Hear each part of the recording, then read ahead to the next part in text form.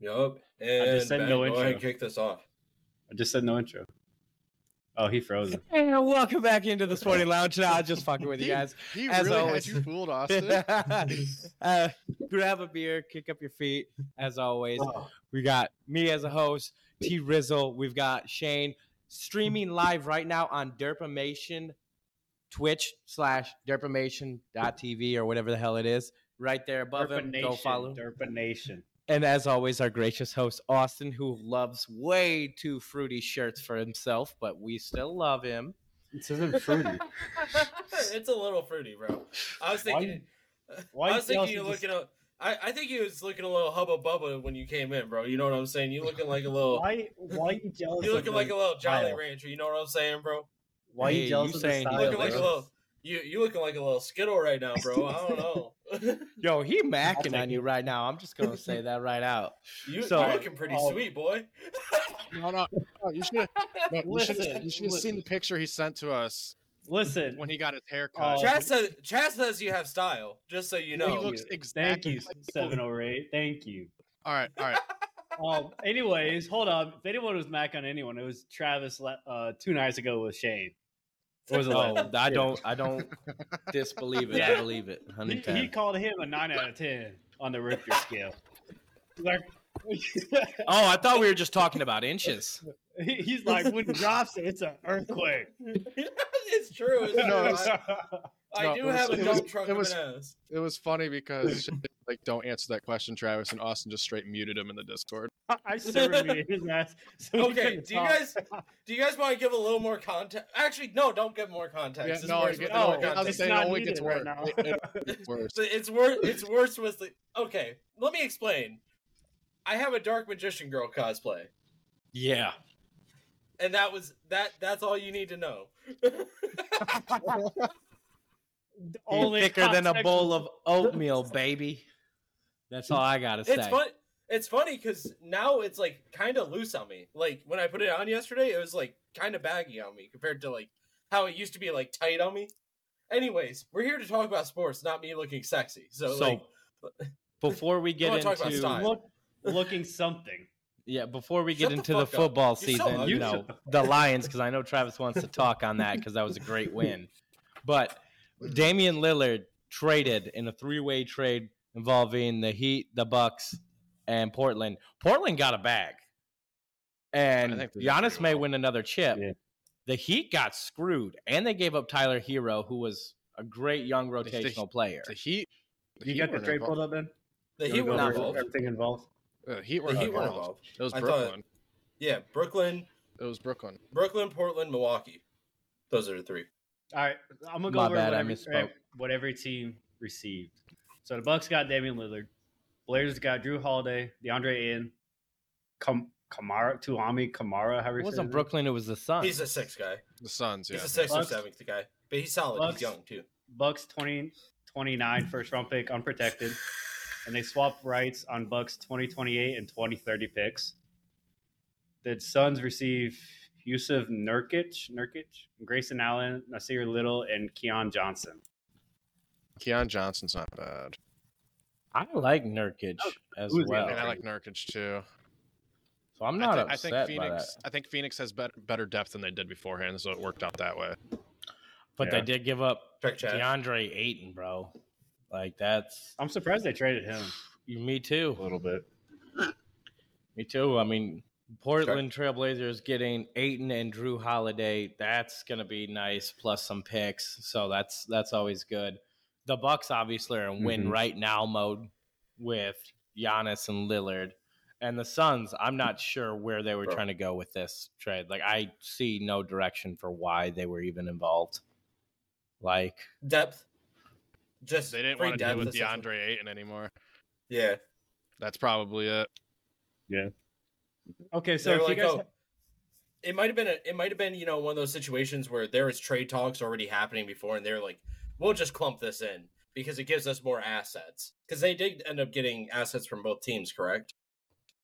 I believe they both. I think they got one asset from the Trailblazers or two assets from the Trailblazers and one from the Bucks. Yep. So like, might as well just throw it all in there. Whatever. Make it so we only had to sign one document. Okay, so real quick, if you guys had to grade the trade, how would you grade it? Bucks A+. I think Suns probably about a B. And or not the Trailblazers. I don't know why I said Suns. I just brain farted so bad. I'm sorry. Trailblazers. Don't do that. I think it was about a B. Like losing Dame is a lot. But if they trust their foundation that much, it might end up being a good trade in 3 or 4 years. But you lost Dame, so like the thing is with Dame is he's he's so fucking good. He's just on bad teams year in and year out. He's like, we were looking into the stats. Austin and I before the last episode. We were talking about it a little bit before. He's only missed the All-Star game twice in his career. And, he's never made it to the finals or anything. His teams are consistently bad. They're not a very high-seeded team usually. It's tough. But Dame is elite. Dame is an elite player. I'm willing to say that he's a top 5 to top 10 player currently. And I think you put him next to the Greek Freak, baby. We start cooking with some gasoline. So because of that, I give Portland about a B. I give Milwaukee an A. And I think the Suns just kind of, I think it was just a lateral, more movement type trade. It was like, we're swapping out players. I think it was about a B. That's where I was. Portland gave up 3 players total and a couple picks. I think that regardless, whatever team, Milwaukee in this case got Dame, obviously gets an A+. Yep. And then Phoenix and Portland, I'm going to both give B+. I think Phoenix ended up with a lot more depth, and they got rid of DeAndre Ayton and his attitude that they don't like and his contract situation. Jurkic is going to be great, and they got Keon Johnson's pretty good. They got a lot of depth that they didn't have. That was their big problem after making the trades for KD. They decimated their bench. It was their starting 5 and nothing. And now they have some rotational pieces that's going to do a lot in the playoffs. Yep. It'll help a lot. The Suns, the big issue with them last season, low-key, no one wants to admit it. They had some of the highest met played players in the whole NBA. Getting a good 6th and 7th guy, that's a big deal. I'm not a big fan of these rest days where players are just missing games, but you can't be having your all-star players playing 35, 36 minutes every night. You just can't. You're asking for trouble at that point. I think otherwise. I think I agree with Travis because Phoenix really did something sneaky here. Bradley Beal, Devin Booker, Kevin Durant, Jurkic, and Keon Johnson, and Grayson Allen coming off the bench. That's actually, and Eric Gordon, he's still semi-relevant. That's actually some depth. Bol will take. Yeah. They're actually, sneaky depth now because you've already got the superstars Booker and KD. Now you just need Bradley Beal to play up to, a good high average standard he's put up before. He plays at a high level when he plays. He's just got to stay healthy for more than 50 games a season. That's been his issue the last couple of years. That's what I'm saying. But they have enough rotational players. They can, kind of say, hey, we don't need to put him in 40 minutes a game. We can put him in 25 and have him, go freak out for 25 and rest. So I actually, I'm sort of liking what they did here. I mean, obviously, I love the Bucks. So Milwaukee is now the favorite to win at plus 360, and then the Suns are third at plus 550 to win the chip. So, on a little bit of a side tangent, what are we thinking about the Pelicans right now? They go as Zion goes. Yeah, I don't know. Zion looks the best he's looked in years. That's what they say every off season. I think the last 2 years, he was just kind of gaining a lot of weight and I don't got a lot of room to talk, but just from a professional aspect, he was a little bit heavier set than he should have been, and it definitely didn't help with his injuries. Last season that was a big talking point, and the season before is an even bigger one. But now he's looking jacked again. He's looking like he did when he was playing at Duke. Just more man. He looks like a fucking outside linebacker in the NFL. He looks like Julius Peppers when he was in his prime. But I just wanted to touch on the Pelicans a little bit. It's a team I'm interested in. He's kind of small, so. Yeah, only 6'6", only 300 pounds. Whatever. He'd squish you. Tiny little guy. Tiny little guy. Yeah. You should bulk up some more. But yeah. But what? I'm excited. I'm excited for that team. But I am too. I really like them a lot. I really believe in Brandon Ingram. I think he's that's who I would brought up. Small forward in the league. But back to what we were talking about: the Bucks, Milwaukee, Packers, Lions last night. Let's go ahead and talk about this. Montgomery, 3 touchdowns. He saw Devon Achane and Raheem Mostert put up 4, and he said, I'll get 3. Like, that's a touchdown barrage by running backs last week. Dude. Can we talk about until the closing seconds of the first half? Can we talk about how Romeo Doubs got -5 yards? Total yards. Yeah, that was Romeo nice. Doubs did good. No, he was 5 yards away from me having a chance to beat Austin. And he said, I'm done on 9 catches, 95. So, no. Yeah. Romeo Doubs, I'm pissed. I wish you had started Christian Watson. Now, I thought about it. I flip-flopped him. But as Travis was saying, I think I posted during the game, like, the Lions' defense is sneaky good. They have been extremely What was efficient. the score of that game, by the way? 34-20, but they realistically gave up 9 of them in garbage time for no reason. Yeah. Yeah, like I was watching the game. We didn't address the score yet. 34-20 Lions won. Pretty dominant performance at that. That's what we're talking about directly. Lions defense was holding stout on that Packers offense. They made Jordan Love look like a punk. They were playing soft coverage in the fourth quarter because they were up I think they were up 24, 27 points at one point. Yeah. Jordan Love finally played a good defense. Yeah. And he still had an okay game. He was okay, sacked 5 times, though.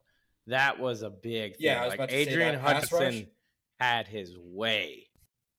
Yeah, 3 of them were in the first quarter, I believe, too. Oh, yeah. Now the Lions are tied with my Pittsburgh Steelers in first place in the NFL for sacks at 13. Yeah, they went from having 0 through 2 weeks to exploding into the next 2. Yeah.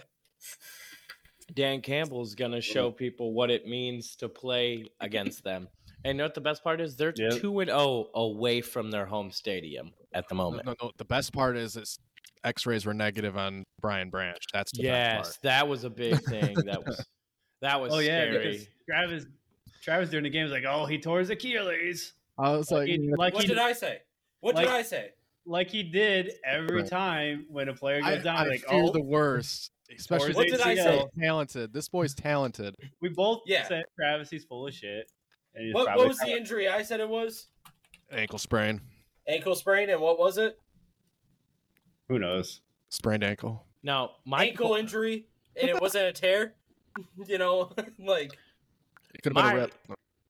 It could have been a rip. That would show on X-rays, wouldn't it? Now, my one thing I want to bring up on this game is the carry disparity between Montgomery and Gibbs. Like they said, they're going to have Gibbs come along slowly. 8 carries to Montgomery's 32. Now, granted, a lot of them were in the fourth quarter to just run out the clock, like third and fourth quarter. So we understand. But, I mean, that's a big disparity. We're talking 4 times more, or 400% the carries between them. Well, even in garbage time. You want fantasy-wise, so if you have Montgomery in garbage time at any point, he's worth playing. He's worth starting. He's worth flexing. Week in, week out, he's done well. The thing is with Gibbs, I think he will develop into that running back 1 role, but I think they did a really smart move getting Montgomery on a 2-year deal, I believe it was. They get to develop Gibbs until they're ready to give him the reins, and they don't have to use him yet because Montgomery is doing enough. Montgomery is looking, dare I say, very Bettis-like. Not a super high yards per attempt, but consistently getting it, over 3.5 yards, just enough where you're able to grind the ball consistently with him, you know, and some of those rushes are 2 yards, some of them are 4 or 5 yards, but it works out because you end up getting the first down, and that's what you're looking for. You know, Jahmyr Gibbs, that's their lightning in the bottle. They haven't had to even release it yet. You know, and now they're getting Jamison Williams back because 2 weeks sooner. Yep. So do we want to touch on that right now? Yeah, we have. One second on that. There's going to be a lot of speed that is accessible to this Detroit offense, and we've been playing without our offensive line being fully healthy. We can only get better, I think. Our offense is going to get more dangerous. There's a lot of mouths to feed, and we want Gibbs healthy for a playoff push and division run, and we're gonna release him towards the later half of the season. Montgomery's still gonna get his touches, but we'll utilize Gibbs more as the season goes on, and we get more pieces back, and we see what we fully have with that offense. So the biggest thing that's making Jared Goff look so good, like he has been. Before I get into this, let's go ahead and talk about the suspension thing that happened in the NFL. Ben just mentioned it. Before we get into our focus player of the week, who is Jared Goff, let's go ahead and talk about that suspension.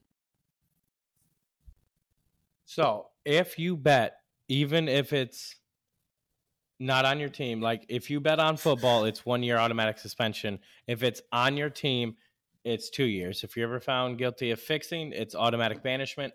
And now if you bet on any grounds of work, you know, the stadiums, the practice field, the locker rooms, anything, hotels, anything like that, it will be considered 2 game suspension at first, second violation 6. I can't remember all the. And then third is full season at least. At least. It's a full season at least. I've seen a lot of people get mad because they didn't know the difference between what Jamison Williams and Calvin Ridley did. I was like, you guys should, one, Calvin Ridley bet on his team and on the NFL games. Jamison Williams bet on a different sport while he was at a hotel, and he's a rookie and didn't know the rules. And under the new rules, Calvin Ridley would have been suspended a year longer than what he was suspended for. So he's back already. They should be happy. You know, I do think the Calvin Ridley thing is a little bit bullshit when you compare it to Deshaun Watson. I'll always honestly, there was a time where I was like, I don't know if I want to watch NFL football anymore. When the Deshaun Watson suspension was only 7 games and Calvin Ridley got a full season for betting his team was going to win. You know, when he's not even playing. When he's not playing, he has no impact on the game, actually. And he's betting on his team. If he bet on the other team, that's one thing. But he bet on the Falcons to win. You know, he's betting on, obviously, what benefits him and his team. Right. You know, he's not being weird about it. You know, we're not talking about a Pete Rose situation. You know, we're not talking about Black Sox situation. So random stats real quick. Through 4 games, the Lions total offense ranks 6th. Lions total defense ranks 6th also. And they're getting Jamison Williams back, and their offensive line's only going to get healthier. Hopefully. We'll see how much of an impact Jamison Williams has. I think he'll have more real-life impact just because he is a deep threat. You got to be aware of where he is on the field at all times. And you have that kind of speed and then Gibbs on the field at the same time. That becomes scary for defenses to deal with, a la Miami's. And it's going to open up a lot of options. It's going to be hard to double team people that you want to in certain packages and certain looks. But I don't think it's necessarily going to mean a lot for fantasy if that's what you're looking for. If you think he's going to jump right in and be a wide receiver 2 or something like that, I think you're crazy. You know what's crazy? If you place a bet on your own team, it's 2 years. But if you place a bet on any team, if you place a bet on any team, it's 2 years or 1 year. Yep. But if you place it on your own team, it's 2 years. That's wild. Yeah. That's the biggest thing to me is I think players should be allowed to bet on their own team. If you're betting on yourself to win, I think that should be 100% fine. No, because what's the give there? What's the negative if a player bets on his own team? Yeah, there'd have to be a third party that's helping you fix the game at that point. Then at that point, there's a leak in that. There's a different issue. That's that's a different issue. Logically speaking, I'm with you here, but I don't agree with the 1 year suspension on any team in the NFL. Especially if it's not your team. Why Why a year? I hate that. That's so dumb to me. And like back to the Deshaun Watson thing. 30 plus sexual assaults. 30 women won't ever be the same. Mm-hmm. And he only got 7 games, and you can't even bet on your own team. It ended up being 11. No. He got 7 games and like $250 million guaranteed too. Wasn't it 11 at the end? Because it came back week 12 to 34 against different allegations. Yeah. You say 11 games, Ben? Yeah, total? didn't he come back week 12? It might have been 11. Houston. It might have been 11 games. Like they still, made him start against his old team. Yeah, like there's still 6 games there that he shouldn't even have been on the field for at least, let alone him ever playing in the NFL again. Yeah, and only got fined $5 million. Disgusting. No, he had what the NFL failed to do there, what they could have done, is they knew that if he did come back and a team was interested in him, he had a contract coming up. They should have said, okay, if you're going to finish like you did self-impose yourself 1 year, they should have made it a full second year, and then 35% of your contract or more, like 50% of your contract that you sign, how about automatically gets sent to charity? Something, yeah. So that way he's not just pocketing, like you said, he got fined $5 million, then turn around gets 220-some million guaranteed. Yeah. Well, no, that's not. Well, cool. I mean, so when you look at his contract, right, he got the league minimum for year 1, which is when his suspension without pay was. And then every year after that is significantly more, 25, 30 million or whatever the hell it is. But year 1, so he the only Browns literally set up the contract so the sexual assaulter. Yeah. That's literally how it happened, because the Browns knew he was going to get suspended. So they gave him a contract where he would lose the least amount of money year 1, which is when he was getting suspended. Disgusting. It's a proud day to be a Steelers fan. I gotta say that. Is it a proud day to be the Steelers fan? The Browns, with the contract at least, gamed the shit out of the system. Yeah, they sure did. But Jared Goff, our focus player of the week. Let's circle back into that, talking about quarterbacks. So let's talk about a less scummy one. I want to say something real quick. I think Jared Goff is the new era. Like, this is the new era Drew Brees and the Snake offense, the way they work and who they have. Now, he's quick system release quarterback. Mm-hmm. Well, you got thunder and lightning in the backfield. Continue. But I'm not saying like production wise from this last game. I was saying like in general the way they look and how their offense is running. That's like my comparison. I think they're like the New Orleans Saints from 2010 to 2019 2.0. Not nearly as good though. Agreed. Yeah. Like we're talking half the production. He had 68% completion. Go ahead. I said, so they're gonna pay their players to hit people a little harder. Oh, Bounty Gate. You gotta do it. Pay him when it won a Super Bowl without Bounty Gate. Let's be honest. They will win.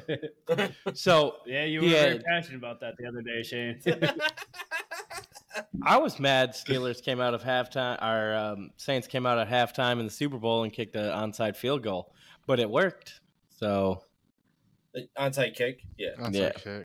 Yeah, I said field goal. My bad. Onside field goal. I'm on onside field goal. What is that's crazy. Onside kick. Did you just invent something? I did. Is that just like a kick that's a pass to a player and then they catch it and take it to it's like an arm punt. Apparently. You know what Jordan Love did at the end of the game. It's just an arm punt. Yeah, it's great. Okay, that makes sense.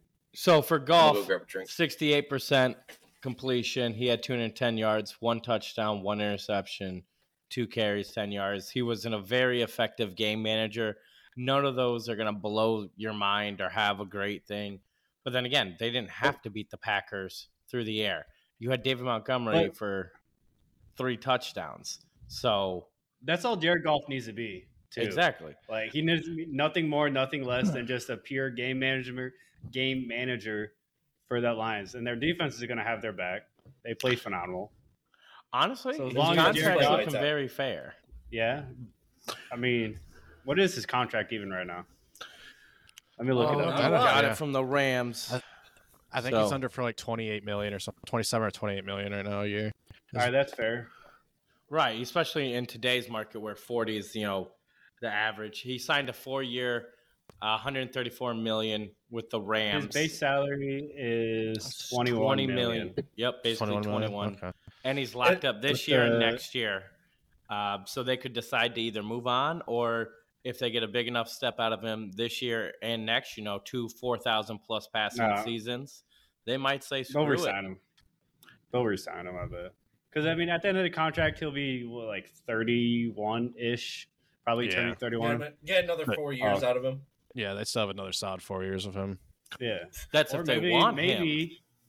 Maybe Hooker has progressed far enough where they're okay letting Jared Goff walk or something. I don't know. That's a big risk. Here's the thing. A guy can practice great. Risk. A guy can practice great, but when you have a great starting quarterback, you run it. You know what I mean? You see over the years, you see bridge guys, and when you have a guy, especially at an important position like quarterback, especially at an important position like edge rusher, especially at an important position like middle linebacker, especially at an important position like offensive tackle, when you have those type of position guys that are just good and they're playing at an elite level, hydrate, thank you, chat. You keep them. You make sure that they're happy. Etika, TJ Watt, Alex Highsmith this offseason for both the Steelers, both very high-end pass rushers. Myles Garrett, he got a payday. Micah Parsons, he's in line to get a payday. Patrick Mahomes, think of Fred Warner got taken care of. Players that mean a lot to these teams that are integral parts will go ahead and stay. And Jared Goff, I think, is carving out that side of him. And I wasn't that hot on him. And if he continues to play like this, I will say I was wrong. See, so for me, it's very tough because I don't like the idea of paying a quarterback $40 to $50 million. And I feel like Jared Goff keeps playing like this. That's what he's going to essentially want or demand. And the team's going to give it to him, but I think that really sets a team back a lot, pretty far, especially when you got to re-sign Aiden Hutchinson or Brian Branch or any of those key players over the life of the contract, right? Because Aiden Hutchinson's going to be coming up. Aiden Hutchinson's got 3 years. Yeah, but by the time but I'm talking about over the life of the contract, right? Not just at the same time.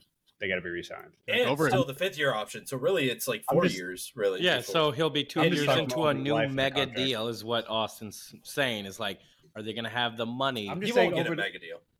I think Jared Goff will actually. I think he will. I think he might demand it. I think he'll act like what the team's got going on right now.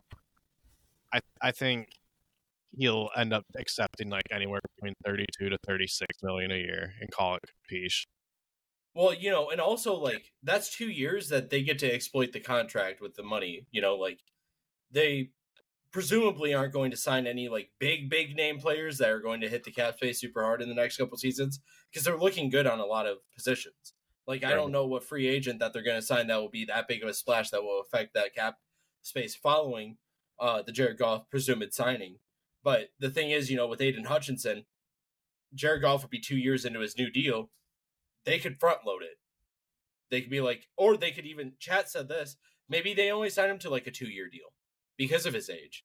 He's not a proven quarterback like Tom Brady or Drew Brees where you're comfortable signing him for 4 or 5 years later on in his career, like a Ben Roethlisberger or Phillip Rivers, someone like that. Phillip Rivers' last contract was a year with the Colts, but whatever. The rest of his contracts before that was 4 or 5 years. But he's not that type of quarterback yet, and he hasn't proven that. But he does have the potential to do so, and he's got time to do it.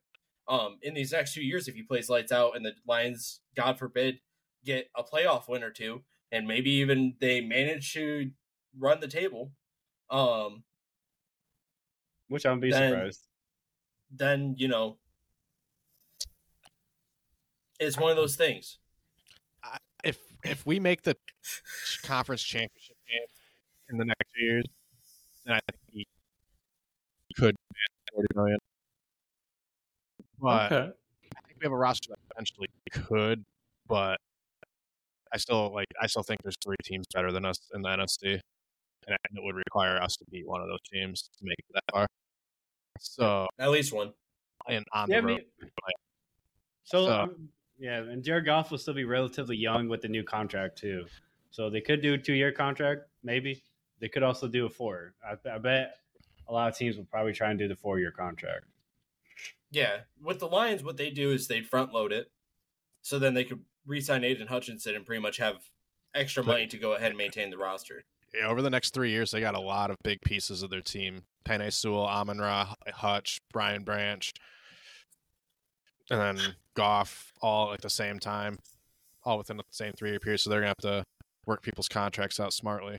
Front load Goff's, backload Hutches, and then have Amon-Ra. Yeah, Amon-Ra, you can do what you want because for some reason the wide receiver market's still fairly cheap compared to other positions, so that works out in their favor. And Chad just said, and he's not close to best ever. 2 years is a safe deal. I think 2 years is a safe deal, right? Yep. I'm just saying. I just think they might. If you're Jared Goff's agent, are you trying to give him a 2-year deal or a 4-year deal, though? And you know that there's teams that will give him that 4-year deal, right? That's the issue, and I think that's what Austin was mentioning. Goff. Am I right, Austin? Yeah, Goff had because if the Lions want to compete, they're going to have to give him that long-term money deal because teams are going to offer that, regardless if the Lions or not. Teams will. Goff had almost 4,500 yards last season, and what was it, 65.1% completion percentage, and 29 touchdowns and 7 interceptions, so 1 touchdown away from 30. And this season right now, he's on pace for about 4,100 yards and 32 touchdowns and 12 interceptions is what his pace is at right now. Mm-hmm. But he's on pace for he's 69.5% completion percentage, so that's pretty good. Yeah. If he, I think he definitely finishes around the 44 to 4,500 again this year, and if he has if he has that kind of yardage again, above 65% completion percentage and 30 plus touchdowns, like relatively 2 years in a row, basically. Mm-hmm. And he gets the Lions' first playoff win since before any of us were born. Yeah. He's gonna get the 4 years. If those things happen, it's now. Currently I do want to point out the stipulation. Obviously, what happens if Goff goes down? God forbid, I'm not praying on an injury, and Hooker comes in. What is the level that Hooker has to play? If Goff is considered 100% of a scale from 0 to 100%, where does Hooker have to play to take that starting job over? I don't think it's really about Hooker. I think it's more about Jared Goff. If Jared Goff went down with an injury, Jared Goff would have to go down with either an injury, exactly, or just in terms of his play. I don't think it's. Well, he's saying like when it's Goff's job to lose. How well did Hooker have to play while he was gone to keep the starting job? Keep it over Goff when he's healthy again. That's what he's saying. I think he play exceptionally well because I think it's a make it the playoffs system offense that it's fail proof. So you can't just put up similar numbers to Goff or slightly. Right? He has to do way more on the ground. You think he needs to play above 100%? I think he'd not. I'm not saying like bulks. I'm not saying he needs to go out and throw 5,000 yards. Sure, right? That's crazy. But like, he needs to show that he can take the offense to a different level, show a new dimension in the offense. Hence why I said run more. Yeah, that's not needed with Gibbs, though. Well, I'm talking about that would open up a whole nother avenue that Goff doesn't do. That have similar passing numbers, but be more dynamic in the pocket, take less sacks, escapability, have more rushing yards. Like he has to be. The Lions run a lot of West Coast looks. Yes, the Lions run a lot of West Coast looks. So a lot of dink and dunks to like Jahmyr Gibbs or Montgomery in the backfield, or a little tight end curl that's a yard or two out the line. That's a steam valve. The Lions run a lot of those looks. So that's why they aren't as reliant as on the run as other teams, but they still do run the ball a lot. I do believe they rank top 10 in rush attempts per game. Let me double check that stat though. All right, while you're double checking that, I'm gonna read what Chat just said. He said, "I draft and groom a QB and sign for 2-year paying high. Then you have 2 years to groom the next guy, and you'll still have him on his rookie deal after 2 years of sitting." Yep. I'm cool with that. I think a lot more teams should be doing that. Like Detroit I is think ranked 5th in rush attempts per game, by the way. I think I like far it. more often, right? Drafting a quarterback and then starting them right away is detrimental Wrong to their move. success. Yeah. Just So because I it really like what Chad is saying depletes there. confidence, destroys QB's confidence if they don't do well, and that's huge in the NFL. Yep. 110%. Speaking of confidence, I have confidence that the Jaguars are going to get back on track this week with good old Trevor Oh. Lawrence against the Falcons, Desmond Ritter. Here we go. I got something I actually Oh, saved. You ready specifically for this? specifically for this? Okay, well, I'll Specifically read for the this money line conversation. real quick. Falcons against the Jaguars. Jaguars are -3 favorites, so they expect them to win by at least a field goal. So I think I'll take that. I think that I'm going to take the Jags -3. I don't see this being a close one. I think Ritter fails against a better defense. And, I mean, he did good against Green Bay, but he squallered against Detroit.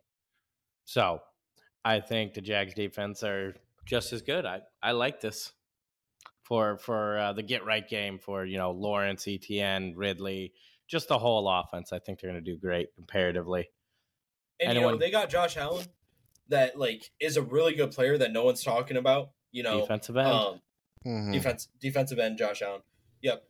Very good player that doesn't get a lot of the credit he deserves because he's not a sack guy, but he is the type of guy where he stops the run so well, and he also does put pressure on the quarterback. He does a great job of both of those things, and a lot of times that's what you need out of a defensive end. The sacks are flashy when it comes to defensive end, especially in a 3-4 build like Duval's running. You look at it and it's like, oh wow, on 4-3 sets, he gets that pressure and he cuts that edge off and he gets a lot of, run stuffing tackles. And, on 3-4 looks, he's getting that pressure that's making the quarterback sweat a little bit, especially on nickel sets when you're watching that Duval defense. They look really good. And I think Chat just said it the best. Jags are due. Too much talent to lose the way that they have. And that's 100% true. The Jags roster is too talented to be losing like this. They got Lawrence, Etienne. They got a good line. Wide receiver core, they got Calvin Ridley. We're talking about a lot of stud players stacked up with each other that just are not making it work. And at some point in the season, it's going to have to click, but I just hope it's not too late. Yeah. Luckily, they play in one of the weaker divisions in the NFL, so they have a little more Wiggle room. Yeah, but they're already a quarter of the way. Well, after this weekend, they'll be a quarter of the way through the season, technically, so can't let it skid to that 50% mark. Otherwise, like the Lions did last year, 1-6, even though they played the second best football in the entire league the second half of the season, they still missed the playoffs. So they can't let it. They need to write it now. Yep. Mm-hmm. So, stardom situms. Obviously, Ritter is a start if you need to. I would say he's a top 16 QB in fantasy this week. Ooh. I could agree with that. Wow. Okay. It's top 16 in fantasy this week. Yep. I could see him going for about 250 yards, maybe 2 TDs, and if he doesn't throw a pick, that's definitely a realistic stat line that reflects about 30 points. Say the stat line one more time. 250, 2 TDs, 0 interceptions.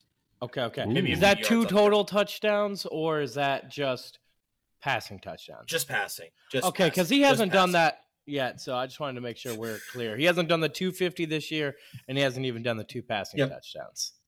Yep. So I just want to make sure you're high on him. Realistic. So here's the reason that I think that's the case scenario. I think that this is going to be a little bit of a grindier game that is going to be a little bit more close. Atlanta's not going to have the luxury of continuing to close out games and run the ball down people's throats. I think this game's going to be a little bit closer, and because of that, they're going to need to rely on Ritter a little bit more than they would like to. But I think Ritter is going to step up to the performance. I do think he's talented enough to do it, and I think he has the weapons to utilize to get 250 yards, 2 touchdowns. And the stat line's busted if he has a pick. But, assuming he doesn't throw one, he could be a top 16 QB. So if you're in a tough situation where your QB is down and he's on the free agency wire, it might be worth looking into picking him up. Or if you can get him on a cheap trade. A little spot start. I just wanted to make sure that we knew this was in London, and London is like the Jaguars' second home. Like, I understand. Yep. okay, just that's a tall task for London. Like if it was at Atlanta, I personally maybe. don't think the Jaguars are as good as the Lions either on either side of the ball. They might have the same amount of star names, but I don't think they're coached as well. No, they're not. And We'll see. So that's why I think Atlanta has. I still think Jacksonville will ultimately win, but this game's going to be closer, and I can see some players putting up numbers on Atlanta. listen, not a lot of people thought the Texans were going to slap that ass last week, but they did. Yeah. Oh yeah. So also, before I got plenty of confidence in the Falcons to actually pull out a win. My little thing I'm going to read off here. It doesn't specifically have to do with the matchup. Atlanta has nothing to do with it, but it's a player A, player B. One's going to be Ritter or Trevor Lawrence, and he's about to say Jared Goff's better than Trevor Lawrence. Some stupid shit. No. Let's get ready. This is for their entire careers so far, and they're the same draft. All right, player B. I'm going to go B first. He has 8,490 career passing yards, 40 career passing touchdowns, 27 career interceptions, 63% completion percentage, 83.5 QB rating, and a 13-24 record. Player A, 7,546 passing yards, so about 900 less than player B. But he has player B beat in every other category. 41 passing touchdowns, so he leads them by one. 26 interceptions, so one less.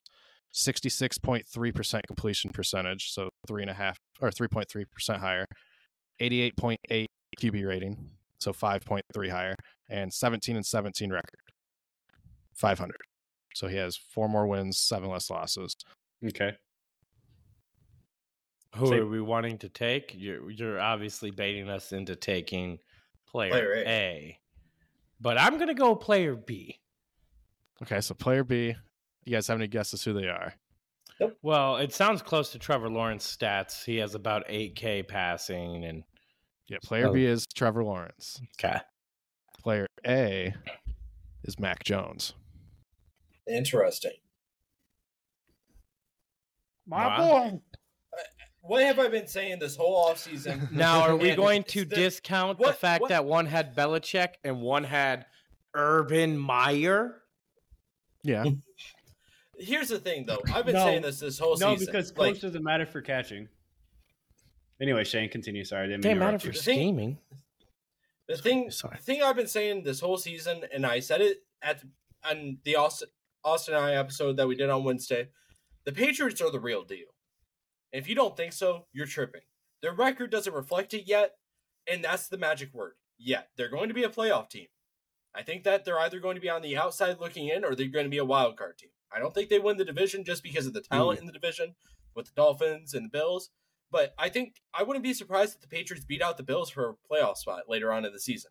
That's just the type of team that I think that the Patriots are. And the thing is, Mac Jones is good, and that defense is elite. Share it. No, are you going to deny that the defense is not elite? Their defense is always good. Their defense is top 5. Yes. The Patriots would probably get the 6th or 7th seed. So, yeah, kind of like what Shane said. They're going to finish probably 3rd in that division, depending on how the 2 matchups with the Bills go. But they're probably going to get the 6th or 7th seed in that division. The problem is they don't have really legit wide receivers, right? They got Juju. Yeah, he was legit once upon a time, but his knees aren't no more. But the Patriots also have never really had a legit wide receiver unless you go back to the early to mid 2000s. They had Julian Edelman forever. Yeah, early to mid 2000s, right? He retired in like 2017. I'm sticking with early to mid 2000s. Okay. No, but they don't have like. What I mean by that, Shane, really is like they don't have that consistent wide receiver one that everyone looks at. They always look at the Patriots offense as being, it's a little bit of everything, right? Because that's typically what it is, right? They run, they pass, but they pass to everyone. And that's kind of what Mac Jones has been doing. And he's been doing it semi-efficiently. Could he play better? Yes, of course. But that defense has kept him in a lot of games. And that defense, I don't think is talked about enough. And that is, if they had a little bit better offense, they probably would be 3-0 potentially right now, because they kept it close and they've done very well against 2 high-powered offenses with the Eagles and the Dolphins. Right. So Did the fact that I said Mac Jones as player A surprise some of you guys? Ben's look on his face. Yes, it you were- surprised me. I was surprised. Surprised it was that close, kind of thing. The thing is, though, like, this is undeniable. Trevor Lawrence's talent is significantly better than Mac Jones. Like, Yes, agreed. just Yes. obviously. You know, if Trevor Lawrence was playing on a team like the 49ers or the Chiefs or the Steelers or the Ravens, you know, like a team that has a foundational base that is able to support that type of talent, oh my goodness gracious, I don't know what would happen. Like, imagine Trevor Lawrence starting for the Packers right now instead of Jordan Love. So do you think? Are you saying Yeah. like MVP caliber, MVP race? Yes, 110%. He's already in MVP talks because of how talented he is and the stats he puts up. But, like, imagine if he's on a team that, like, supported that talent, gave him that system to go ahead and spread his roots and be an elite quarterback. You know, the Jaguars, like, they always seem to find really good talent, and that talent ends up being chippy and, like, really mean and nasty. And I love that for him. But it seems like a lot of times they never maximize that opportunity with that talent. Yeah. Currently, 1, 2, 3, 4, 5. Trevor Lawrence is 7th in odds currently to win MVP. Tua's number 1. Not surprising though, especially after that. And you were 70-point bomb. hating on Tua. Just want to throw that out there. I hate I'll say- Baker I more. was So high on it's Tua. I fine. would say Trevor's currently 11th. I hate Baker He's way tied more. for 11th in passing yards with Geno Smith at 736. 64.6% completion percentage, 245 a game in yards, and 3 touchdowns, 2 interceptions. He's not playing horribly, but Is Jordan Love or Jared Goff above him? Goff is because he's played. He's Okay. one Oh of the my two God. QBs who have played We for could you. say Well- he moves up one spot or so. I would say, well, currently, Like, nothing this is. against Goff, just he Well, has this an is- extra game. I would say current. Yeah, I would say that's why. But currently, because of the extra game, Goff is second in the NFL in passing yards behind Kirk Cousins. But Yeah. And Jordan Love is second in fantasy points above Goff. Just saying. Anyways, continue. Well, I was gonna say there's like 6 QBs that would have to pass for 150 yards or less to pass Goff this week, but so because of the extra game. Right. But Trevor's not playing bad. The rest of the team hasn't been all on the Gel. same page. Yes, once they gel, that'll be fine. I think 100%. this is their get right gel game. I think for Atlanta going to Atlanta's tough, man. Atlanta's I- good. I- They're good. I They're would- 2-1, but going to London and defense. playing them, I think But their it's just going to be too defense is much. so good. It's The thing nice. is, here's They have a good Atlanta's- secondary. Atlanta's running a true Smash Mouth team, and I like that. You know, I like Smash Mouth football. So it's exciting for me to see this Atlanta team being so productive because it's like their defense is really, really good. Like, you look at their defense, their pass rush is efficient, their secondary holds down the ball really well, and like they're able to run the ball down teams' throats because their blocking scheme is so efficient because they're running so many like double blocks, and they don't run zone running a lot. So like it's hard to deal with a power rush concept when you have, I don't know, Bijan Robinson and Tyler Algier rushing at you with a power run scheme. It's a beautiful thing, and you love to see it. Just schematically, like the Falcons are potentially like going to win the NFC South, and I'm comfortable saying that at this point. Okay. Very I real do have possible. to apologize real quick to Kyle Pitts owners. I said 2 for 27, like always. I was wrong. He had 5 catches for 41. He was I the d- I 14th tight end. Oh, God. I did Sue say he me. looked I'm glad I okay this sat week. him. That week. Trash tight end, still trash tight end. Always will be a trash tight end. On to the next week, which I think it's going to be a pretty fun game. It's a division game, and one that you guys are apparently thinking New England's going to beat the Bills for a playoff spot. Well, it's the Bills versus Miami this week, and I think that's going to be incredible. So here's what the line looks like right now. Buffalo minus 2.5, over under 53.5. So they think it's a high scoring game. I think it's a high scoring game too. I think this is where offenses are going to be either crowned or a defense is going to have to show they can stop a high powered fast team. I think I give it to Miami. I think that team is too fast. I think they're gelling at the right time right now. You've unlocked Hill already twice for 157 and 215. You had Mostert out there fucking electric, getting 4 touchdowns. A-Chain getting another 4, 2 on the ground, 2 through the air, showing he's an efficient runner. Obviously, Waddle's always a threat to break it for, 80 yards. But don't discount, James Cook. He's been efficient and good this year. So Buffalo's starting to figure some things out. I think it's going to be a high-scoring affair. As much as I love Buffalo, I'm going to give it to Miami. I'm going to give it a high score, too. This might shock you. I'm going to say 45-41 Miami. Wow, one of the higher scoring games since what was it, Goff versus Mahomes? That'd probably be like a top 15 scoring game in NFL history, top 20. Yeah. So I'm saying Miami wins by 14. Oh, I think Miami wins by like 14-21. Yeah. I don't think it's a close contest. Okay, so here's the thing: there was a game last season, Miami versus the Ravens, and the Dolphins ran the same blitz against the Ravens 35 times in that game. Mm-hmm. If Miami wants to bring pressure, they can. And I'm still on that same boat that I was on at the beginning of the season with Josh Allen. I don't think he's going to be a Pro Bowl caliber quarterback this season. And I think that Miami's defense is good enough to fuck him up. I don't think there's ifs, ands, buts about it. And I think Miami's offense is going to be too good for that Bills, defense. The Bills' defense isn't as elite as it once was a year ago, 2 years ago. They lost Edmonds in the middle. That's a huge loss, especially when you had to play against a guy like, I don't know, Tyreek Hill, who is just running through the middle all the fucking time. When you got to play against a guy like Gesicki, who runs a seam route that covers the midfield. When you're playing against a guy like Mostert, who's able to exploit the middle linebacker position already. Let alone if you don't have your elite cover middle linebacker there anymore. We're talking about a lot of red flags that are coming up for that Bills defense against the Dolphins. And here's the thing for me: who can stop the Dolphins? That's my question. Dare I say? I mean, prematurely, but yes, you can. And in a different way, greatest show on turf 2.0. I mean, albeit great, Rams won a Super Bowl with that team. We got to see that happen, but they're getting it done. Their offense is scary, and it's going to 100% hinder. But here's the scarier thing: their defense is just as good, man. And their defense isn't getting nearly as much. Wait till they get Ramsey back too. That team, Mike McDaniels, has built a fucking amazing roster over there in Miami.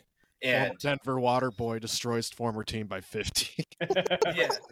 That's 5-0, not 1-5, by the way. Right. He's just overall a fun coach to watch and listen to, especially during his press conference or anything like that. Man, that dude he's fun, and I get why the players just follow him, right? Because he's that type of leader. He's that type of leader you need on a football team as your head coach. Yeah. He want to hear? So fun stat: Josh Allen is tied for third in the league right now with 4 interceptions, while simultaneously being the third most accurate QB in the league.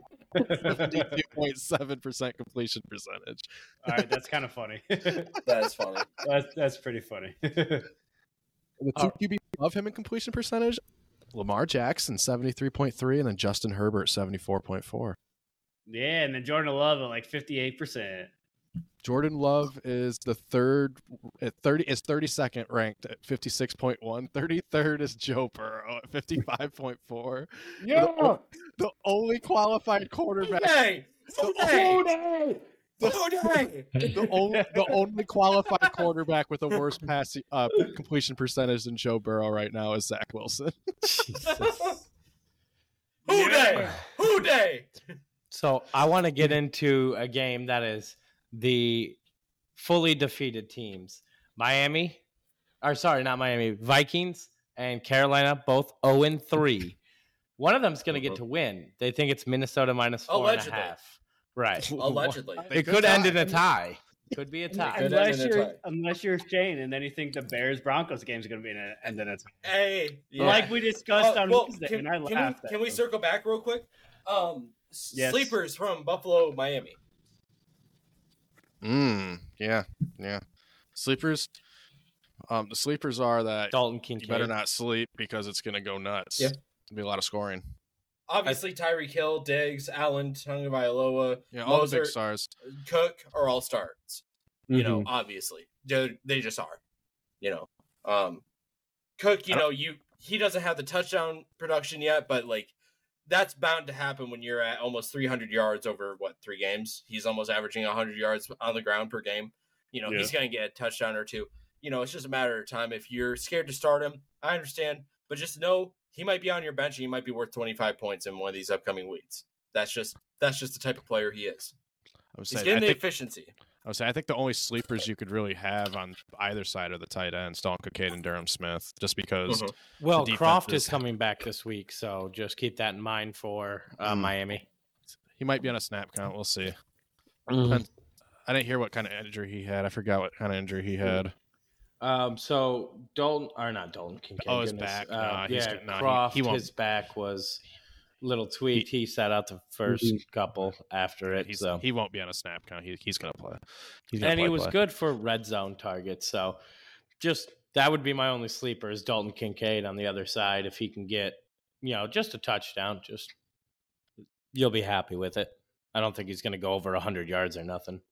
But I think in that game, high scoring, you're just going to basically start everyone or flex as you can. But the Minnesota versus Carolina, it's a little more tricky. Like when you grabbed Alex Madison, you've got to play him at the price tag. Justin Jefferson, obviously, you're starting him. Kirk Cousins, he's always flexible. Miles Sanders is hurt, so you have to keep an eye on that if, he's That's truly going to play or not. That's why I got Chuba Hubbard. Yep. So keep an eye on that one. Jordan Addison, would anyone start him in this game? I mean, slowly getting more involved, 56% of snaps, 69, and then 71. 6 targets, 5 targets, 8. I think it's one of those situations. If you're not looking at a great flex start, why not take that risk? I think Addison has the boomer bust potential at this point. And that's only because of age and him getting into the system. By the end of the season, he's going to be a lock at start at like wide receiver 2. But like, I wouldn't be scared to start him at flex. I'm expecting him to get 2 or 3 catches a game, maybe 30 yards a game at his basement. But his ceiling could be a touchdown and 100 yards and like 5-6 receptions. Like, so if that's the case scenario, you're talking about a 25-point receiver and at worst like a 10-point receiver. That's worth the risk, in my opinion. Like, especially with how electric Kirk Cousins has been. Yeah, I agree 100%. Like Kirk Cousins, Justin Jefferson, and Hawks are locks. Like you lock them in, play them every single week besides their bye week, or hell, even maybe on their bye week. We'll kind of throw Thielen in there too. But Thielen's solid. Right, I would say right now, KJ Osborne and Jordan Addison it's one of them's going off and the other one's quiet, and then they all like the first 2 weeks it was Addison. Week 3 it was KJ. So. But I think as the season progresses, it will be more firmly Jordan Addison for sure. But does anyone think Cam Akers over the course of the season eats into Alex Madison's workload significantly? No. Yes. He needs to if they want to win. Do you realize how much they gave up for him? Nothing. They swapped 6th-round picks in the future. Not 1 year out, 2 years out, or 3 years out, or some like that. They gave up nothing for a player. The Madison experiment is not working. It is not working. He cannot just have his best game. Okay, so here's the thing. You have the best quarterback in the NFL right now, statistically. And you're 0-3. You need to run the ball better. The reason that you have statistically the best quarterback in the NFL is because you're not keeping top on your side. And if that's the case scenario, then yes, you need to go ahead and start running by committee. Otherwise, you're going to keep on fucking losing games. And quicker than you know it, if the Vikings lose 2 more games in the next 4 weeks, they are out of the playoffs realistically. I think they just trade for Jonathan Taylor. Come give my Colts a first-round pick for him, and then boom, they're set. They're not going to. They won't, but that's what they need to do. They need to go get themselves a dynamic running back because Madison and Akers aren't it. Bryce Young is in, by the way. Cam Akers, as the weeks go on, over this week and next week, will start to get more of a workload and will start to phase out Madison back to his typical role. Yep. I'd have agreed Cam with Akers Austin. has the potential. Cam Akers has the talent and the potential to go ahead and take over an RB1 role, especially in an RB1 role where Madison is his backup running back. When we're talking about RB1, it's just over 50% snaps. He's never handled a full workload either, right? He's never had over 200 touches. That plays to his benefit. Madison just had his best statistical week this week, and he finished with a 3.5 yards per carry average. And his touchdown was offsetted by losing a fumble. No, he had a 4.65 average. 20 carries, 93 yards, was 4.6. 5 catches for another 32. But what I'm saying is Cam Akers, NFL coaches know if a body's going to hold up or not. They know Cam Akers won't. Hence why they, the Rams, Sean McVay loves a bell cow. Todd Gurley, great example. He literally ran him until he couldn't run. Yeah, he knew he couldn't do that with Akers. And for the Vikings, Cam Akers is a low risk, high reward situation. That's what they're hoping for. So I think it's going to be, running back A versus B. Madison, it's not going to be taking over. He's going to take over. Madison is not it. Madison was doing just fine with Cook. And let me tell you, again, here's the thing. Yeah, they know Akers in his RB2 role as the 2. Akers never lived up to an RB1 either. But Akers is better than Madison. But when your back's against the wall. Here, let's go best statistical season. Kirk Cousins isn't statistically leading the NFL in passing yards and looking this great statistically and being the best fantasy quarterback in the NFL because the Vikings are playing well. Let's get that straight. The Vikings are playing bad. They're 0-3. And a big reason why Kirk Cousins needs to have all those passing yards is because their running attack isn't there. It's just not as effective as it needs to be. And that's just a fact. It doesn't matter if we go ahead and talk about statistics and everything. The issue is the top is not in the Vikings' favor. And Carolina, I would not be surprised to pull out this game because Carolina plays top very well. They're a very well-coached team with when they go ahead and get possession of the ball, they hold on to it and they grind the ball out. And that's how you beat the Vikings. It's very evident they're missing Dalvin Cook right now. Yeah, big time. Very evident. Well, either way, I'm going to take Carolina. Or I'm going to take Vikings minus 4.5. I'll take Vikings as well. That's fine, Vikings but get this Madison is still going to get slowly phased out. I agree. We'll see. As the season goes. Means anything, it's going to happen. If this season means anything to the Vikings, they're not unless they're just tanking. If this season means anything to them, they're gonna. What are they tanking for? They're gonna try something new. They tanking for Kool-Aid? Right. Yes. Well, they finally gave Madison a full workload, and he finally came out and did well. So I'm saying maybe they give him a couple more weeks longer than you guys realize, but that's my opinion. Cam Akers is going to get carries. Cam Akers is going to get carries, so Madison's days of a full workload are pretty much over. Here's the thing. The Vikings, professional staff, their seats are on fire right now. This is a playoff team. There is no reason that these Minnesota Vikings are 0-3 at this point. The Vikings should be at worst 2-1. At worst. Yeah. Lost 3 close games. Yeah, you cannot, I repeat, cannot be losing the time of possession like they have been. Lead the season off 0-3 and still expect to get into the playoffs. Very few teams in history have even had a playoff berth off 0-3. And for reference, those teams end up getting into a late wildcard spot. And there's only been one team to ever win the Super Bowl off that 6th seed. Giants. Steelers. Hey. Steelers? Oh, I thought the Giants did in 2000. Giants did it in 5. Giants did it twice. I thought they did it on the 5th seed. No, they did it 6th seed, I believe. Okay. Let me double check while you talk. Well, if it's 1 or 3 total teams, few teams have ever done it. Right. And the only reason the Vikings have a chance is because the NFC North is that weak outside of the Lions. So they have a realistic shot at taking second place still. But especially since the Bears on paper should be a free win, they should have 2 free wins there. Yeah.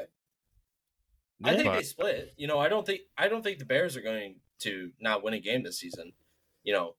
Like the thing is I with might. the Bears is like 3 out of 5 of their offensive linemen are down. Like All right. Tevin Jenkins, which you guys know how high I am on Tevin Jenkins. Travis, here's a little side panel. Travis and Ben were at my house, and we were watching the draft when Tevin Jenkins was in that draft, and they were like, "Why are you so high on this guy?" I'm like, "Trust me, he's a fucking road warrior. You watch his film, he's a fucking stud." I was so high on him. I hope the Steelers took him, and then the Steelers didn't, and I was kind of bummed about it. And then he goes to the Bears, and I'm like, the Bears got a steal in the fucking second round, and he has been. He has been exactly what I thought he was going to be. He doesn't have the highest PFF grade, but he's a mean motherfucker that will go ahead and grind you down the field. And that's how that Bears offensive line is built. But they're running on essentially a second string offensive line currently. And that just doesn't work. And while we're talking about the Bears, let's go ahead and transition to that game in just a second. Let's go ahead and get a final lock in. Any sleepers, anything for the Vikings-Panthers game? Before we do that, I want to talk about the 0-3 thing. So I looked it up, and there's all right. So 6 teams have made the playoffs, starting 0-3. The 1981 New York Jets, 1982, all time. 1982 Tampa Bay Bucks, 1992 San Diego Chargers, 1995 Detroit Lions, 1998 Buffalo Bills, and 2018 Houston Texans. All of them lost in the wild card round. I just wanted to finish that since I said I was going to look it up, so I just wanted to finish that off real quick. Really good information. Thank you. Yeah. So basically, if they make it to the playoffs, they're fucked. Thanks for letting us know. Yeah. Bet against them. Put your money on it right now. Bet against them. And only one team has made the playoffs starting 0-4, and that was the 1992 Chargers. Okay. So that's they won 11. They won 11 of the last 12. Damn. Yeah. All right. Well, go ahead, Austin. Spit your knowledgeable facts on us. It's not my facts. It's the Chargers. I mean, it's the Google's facts. So, well, speaking of facts, we have another 0-3 game. Broncos versus Bears. Broncos are favorites, -3.5. The game of the week, baby. Game of the week. The Broncos are at the Bears. Yes, sir. The toilet bowl. Now, I did tell everyone, keep an eye out for Rashawn Johnson. He's going to slowly eat into Khalil Herbert's workload. 39% of the snaps, 42% of the snaps, 45% of the snaps, and he's still effective. He's still efficient. So just keep an eye out for it. Don't start him yet. He's still a bench worthy. But in this game, is there anything exciting about this game, honestly? The way Denver's defense looked last week, if you're a Justin's Field owner, you're really thinking maybe this is the week, but to start it, right? Right. But I don't know. This game's it's 2 weeks ago when it was Arizona and the Giants, and it was the toilet bowl, and I said it was going to get ugly, and it was going to be 30-40 for no reason. It was. This week it's actually going to be ugly, and it's going to be 20-17 at best. Yeah, that's what I was saying. This is a bad game to watch. Yeah, this is the game you think is going to finish in a tie. I think both these teams are so bad that neither of them will pull out. Yeah, that's exactly what I said. Yes, 13-13. Broncos Bears tie. They both stay winless, baby. I want to do it. I'm joining that. Let's do it. 13-13. 13-13 tie. Bears Broncos. They stay winless, baby. Quarter way through the season. They don't gotta win, but they gotta fucking have a one. The universe is man. The universe is one of these teams got to win, but nope, they're gonna break the universe. We're gonna tie. I'm pretty sure on Wednesday I said 17-13 was gonna be the score. I'm sticking to that. Yeah, I'm sticking to that. Who's gonna win though, Austin? Who has 17? Oh, the Bears. Oh, I think I'll flip yours. I'll go 17-13 Broncos. Yeah. So I agree. Low scoring, very ugly. I don't really want to start anyone in this game. Maybe flex the QBs. I'd maybe flex Jerry Jeudy. Maybe Jerry Jeudy. I think Russell Wilson will pass for 300 yards and a touchdown, maybe 2. Yeah. I think Javonte Williams may get a touchdown finally, the running back for them. So maybe flex him. But other than that, for the Broncos. Other than that, Very ugly See, game. I think you could maybe, if you need to flex some players, you might be able to with Denver a little bit this week. The reason being, like, Denver's defense looks horrible, but it's not as bad as the Bears. I don't think of, like, Miami. They just played the most explosive offense in the league. That can happen apparently. Like, but I still think Denver's defense is better than the Bears. And I don't. I think the Bears' defense is better than Broncos. Like, here's the thing. Broncos have a lot of big names, but it never seems like they utilize them correctly. And that's my biggest thing with Broncos' defense is, like, 2 or 3 years ago, we're like, oh, yeah, they finally got all the pieces. And now we're just sitting here and they're 0-3, and we're like, they're a horrible fucking team still. Mm-hmm. Russell Wilson. Should I remind you? Let's ride, baby. Let's ride. Sit down.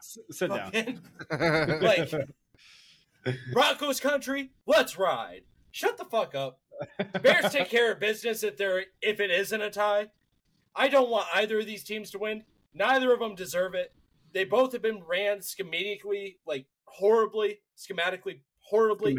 I was about to correct you, schematically. Yeah, like, I don't know, I'm stupid. I'm a dumb fucker. I admit it. Well, like, schematically, like, these teams have both been ran horribly.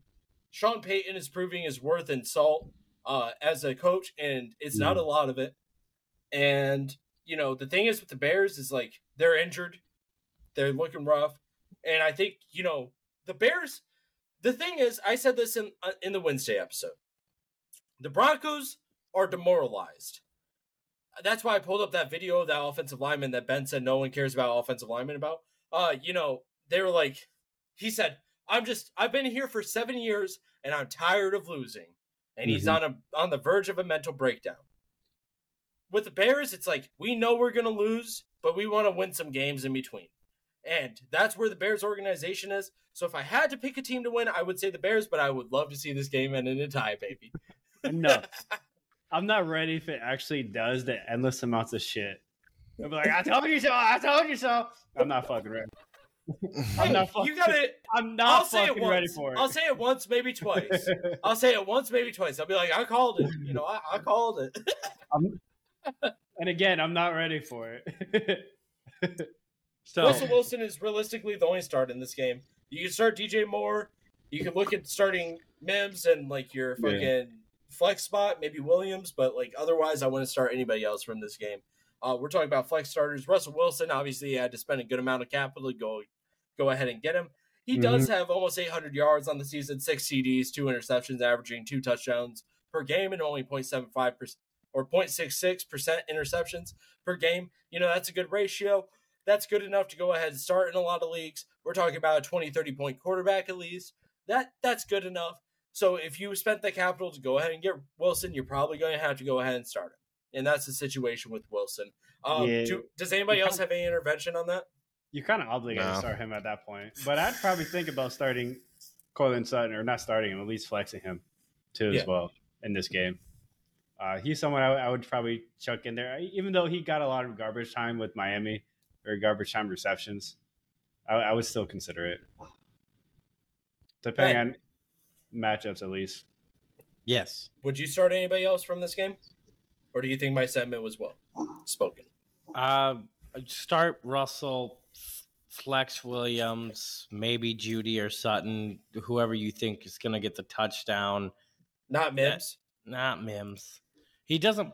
He's an efficient receiver. He just isn't on the field enough. 27% of the snaps, 24. That's fair. It's just the efficiency.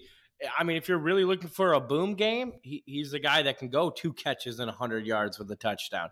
We've seen that. So if you really need a boom, a hope, and a prayer, I guess maybe him over them. But I don't really like anyone for this game, maybe besides flexing the 2 QBs.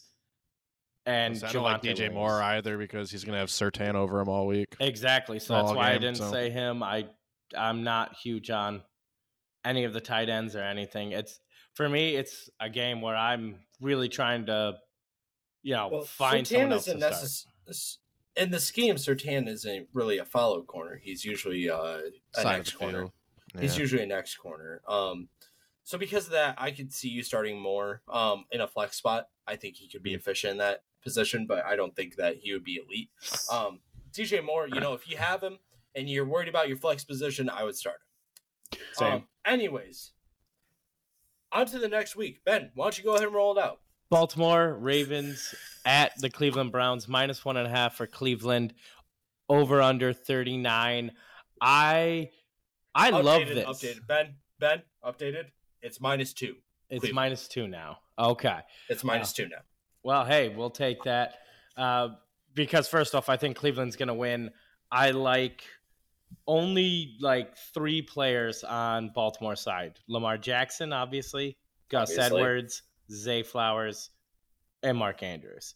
And maybe not even Gus Edwards, but my 3 would probably be Lamar, Flowers, and Andrews. Because remember, OBJ's out at the moment. Rashad Bateman's out. So they're going to get Flowers involved. I think this is going to be ugly. Even without Nick Chubb, I think is the Browns removed from injury. The Browns are going to win by 20. Thank you for that. I think the Browns defense is legit. Baltimore's going to be forced to pass, and they're trying to pass more than they have in recent years, but this is absurd, the stat so far. Through 3 games, Cleveland is giving up an average of 111.7 passing yards per game. That's it. And they faced Joe Burrow. I still take the Ravens. I want the Browns to win. I don't think Cleveland can maintain that level. That's ridiculous. But they're also only giving up 52 yards per game on the ground. I mean, yeah, but right now they're at top 10 all-time defense standards right now. I like the Ravens' chances to win, and I like him even more if Deshaun Watson doesn't even play. Which he might not. He's questionable at the moment with the shoulder I like injury, Dorian Thompson-Robinson, the rookie. He was really efficient during the preseason in electric. If Watson goes down and he hasn't played to his best, and if Robinson goes out there and plays good, real good.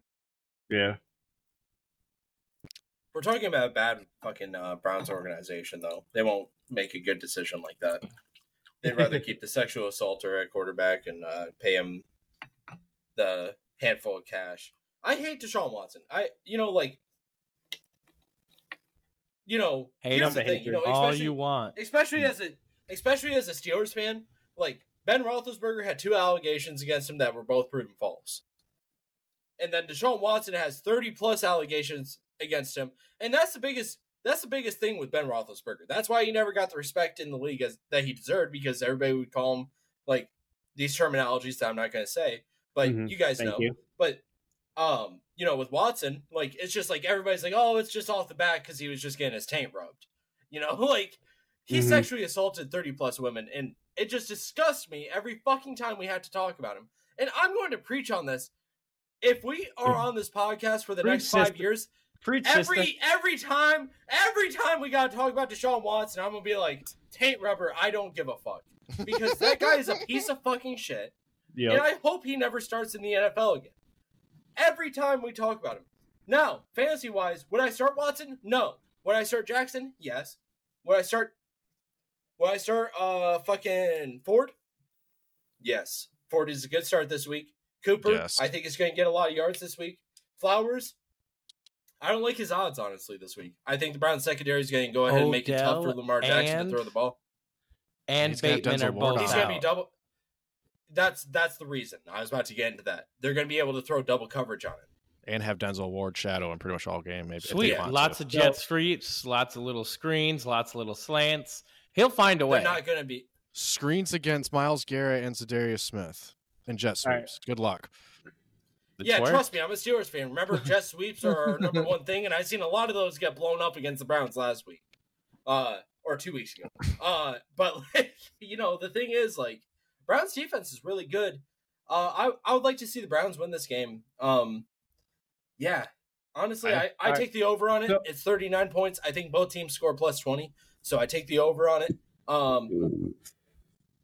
I don't start a lot of players from this game. I think it's going to be kind of an uglier matchup. I think it's going to be 24-21 type of score. And I think Browns take care of business and go Okay. ahead and finish it off at home. So I think real quick, kind of circle back to Deshaun Watson just because you brought it up, Shane. I know you don't like talking about whatever. I just wanted to talk about his contract real quick. So 2022, 2023, he was getting base salary of $1 million, but he had a bonus of $9 million in 2022, the year he got suspended. So the NFL can't touch that money. They can only touch the salary. And then in 2023, $17.9 million as the bonus, $1 million salary. 2024 to 2026, he's getting a $18 million bonus each year and $46 million salary. That's fucking bananas for the play we're getting right now. Just from a contract perspective, purely. Yeah, and the longer they wait to make a decision, the less likely someone's going to take the ridiculous contract because it's backloaded and it's not pretty. I mean, he is QB 11 in our fantasy league at the moment. So put a little respect on him. No, there's no respect. They are 2-1. Fantasy, yes, sure, whatever. He's QB 11. But the fucking atrociousness of this contract is absolutely insane. He's getting better every week. But that's the thing. Because Nick Chubb's down. Every week he's getting better. They need him to pass the ball. Exactly. So he's going to justify this contract. No, he's not. No, it's not. The only way he can justify the contract, they can justify it, is if they win the Super Bowl. Yep. You pay this type of money to win the Super Bowl. If he doesn't win it, it's a busted contract. If they don't make far in the playoffs, they lose wild card round, for example, because they finished second or third in the division. It's not enough. So if Herbert doesn't win a Super Bowl or Burrow doesn't win a Super Bowl, those contracts are bust. Does he have 34 accusations of getting? No. Hold on. Austin talks strictly on contract. If they don't make it far in the playoffs, yes. Okay. You pay that type of money. That's what I want to know. So by that logic, you pay that. Shut the fuck up, Travis. You pay that type of money to make it far in the playoffs. You don't make it just to make it to the wild card and be done. Okay. But by that logic, every single person that is a top 12 paid QB in the league besides Patrick Mahomes isn't worth the contract. That's what I was getting to, Travis. That's what I was getting to. I've said this time and time again, quarterbacks did not deserve 40+ million. I just wanted to make sure. I've said that so many times. Now, is there any? I've said it so many times. You already knew the answer to that, Ben, because I've told you. I was going to get it out on there's the pod. only 3 QBs active in the league that have won a Super Bowl. $30+ million. It's not really worth it. So there's only 3 active QBs in the league right now that have actually won a Super Bowl. It's Patrick Mahomes, Matt Stafford, and Jimmy Garoppolo. That's it. Because Rodgers is inactive at the moment. Gotcha. Yeah. But he's still in the NFL, so he's still a player. So not retired, so he but counts. Still, think about that. All right. How many QBs haven't won a Super Bowl? Wrap up. Ravens, Browns. Who wins? Austin, lock in. Ravens. Ben says Browns. Austin says Ravens. Travis? Browns 24-14. Browns 24-21. That was an easy one. Now, Shane, do you want to, start talking about your beloved Steelers versus Houston? Do you think you guys beat CJ Stroud, or do you falter? Because right now it's Steelers. They're the favorites. I think -2.5 as of earlier. Could have updated over under 42.5. So, Kenny Pickett get it done, or? I think this is a situation where it's a prove-it game for the Steelers. This is a game where it defines the rest of their season.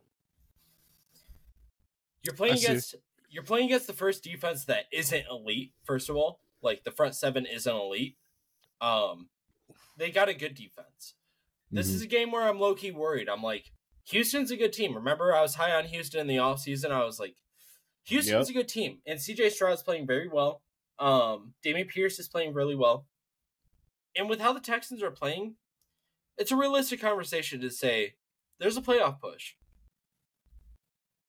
Now, with that being said, I do think that the Steelers' defense is going to be the toughest defense that CJ Stroud has played against. It's going to be the hardest defense that he has to deal with. And 100%. I think this is going to be his welcome to the NFL game. And only because of that, I think the Steelers are going to pull this off, and I think it's going to be a pretty big one. I think that they're going to end up winning by about 10 to 14 points. And take care of business, go ahead and knock out the Texans. I think that's a realistic expectation about it. Would I start Kenny Pickett? No. Would I start Najee Harris? Yes. I think Najee Harris is going to have a hell of a game. Only because, here's my reasoning. Najee Harris is going to have a good game. I think Kenny Pickett will have an average game. That's why I wouldn't start him. I think he's going to finish around QB 15, 16, that area, mid-teens, 14 to 17, I would say, is the range that we're looking at for Kenny Pickett, where he's finishing fantasy-wise. I think Najee's going to finish in the top 7 because I think the Steelers are going to be in lead early, and they're going to be playing for time of possession. And this defense, the Texans' defense, isn't as good as the defenses that the Steelers have faced throughout the season. So because of that, I think Najee Harris will go ahead and get probably 100-plus yards on the ground, probably like 50 yards through the air. Jalen Warren will be a respectable flex. He's probably going to get about total 70 yards from scrimmage and maybe a touchdown and few of those yards are going to be off of receptions. So because of that, I think that Najee Harris and Jalen Warren are going to be worthy starters. George Pickens, I think, is a lock. Collins, for the Texans, I personally would start him. I think he is going to go for probably about 80 to 100 yards on the Steelers defense. And if you're in a position where you're looking at a flex start, I think he's a respectable flex starter. Damian Pierce, same song and dance. The Steelers have struggled. I like Tank Dell. I wouldn't start, specifically because he's coming off injury. That's concerning to me. Is he registered to even start? And here's the big thing. Tank Dell's starting. I'll look it up. Here's the big thing. Yeah. Laramie Tunsil is down. Josh Jones is down. Their center, Michael Dieter, is down. So potentially 3 of their offensive linemen will not be starting, and they got to deal with this destructive Steelers defense. And I think that's the reason that the Steelers take care of business. I don't think it's an extremely high-scoring game. As I've sat and pondered on this game, I think the Steelers take care of business with like 14 points, but I think it's going to be like a 24-10 situation. See, I kind of disagree with you. I disagree with you mainly on the point spread. I think it's more going to be like a 3 to 6 point win for the Steelers, only because of how good of a defense the Steelers have, and I think that's going to cause C.J. Stroud a lot of troubles. I think his saving grace is going to be if Nico Collins and Tank Dell can get open, but I think they also, to actually have a hope of winning this game, they're going to have to establish the run. Yeah. Right? I think that's going to be their saving grace. I don't think they can really do it against the Steelers front 7, but specifically their front 4 guys. Yeah. I think that's going to cause them a lot of troubles. And you are right, because it is the best defense that C.J. Stroud has faced. It is going to be kind of like his welcome to an NFL time moment. So I think he's going to have probably like 62 to 63% completion, but along with like 2 interceptions and like 2 touchdowns. It's kind of what I'm thinking for him. That's where I'm at too. I think this is the toughest defensive unit that he has to face. And that's just what I want to say. I expect the Steelers to win this. But I don't think this is going to be as pretty of a win as a lot of people, especially in the Steelers community, are saying. 1 week at a time. A lot of people are talking about the Ravens matchup that's coming next week. I don't give a fuck about that. We need to beat the Texans. And historically, in the last 10 years, we've had a tough time, especially playing in Houston. Yeah, so it's not going to be an easy win for the Steelers. I think C.J. Stroud is him. I've been very high on C.J. Stroud since before the draft. I've been saying since before the NFL draft that he was the best QB in the draft. And so far, I'm right. But I think the Texans have a very real possibility of actually winning this game. Right? I do too. Their offense played phenomenally last week. Last week. But their defense also played very excellent as well. Well, on a per-game basis, they have 3 wide receivers that should be flex and or starting. Like Robert Woods with receptions, yardage, and his touchdown. He's in our league settings, he'd be averaging about 11 points per game fantasy-wise. Right. Tank Dell and Nico Collins are both, with their numbers, they're averaging about 16 and a half. So I think the Texans can play well enough to actually help them win the game. They're just going to have to keep. I think for them, their weakness is the run game more so than the passing game. So if they can hold Najee Harris to 50, 60 yards rushing, I think that's really going to help them out to actually win the game late. Because I think it's really going to come down to the last 1 or 2 possessions to win the game. I could see that. I do think. Here's the thing for me. I hate to be like this. I hate to be a homer like this. The Steelers defense is a top 5 unit. Can we all agree on that? I do agree. I'd probably say almost their top 3.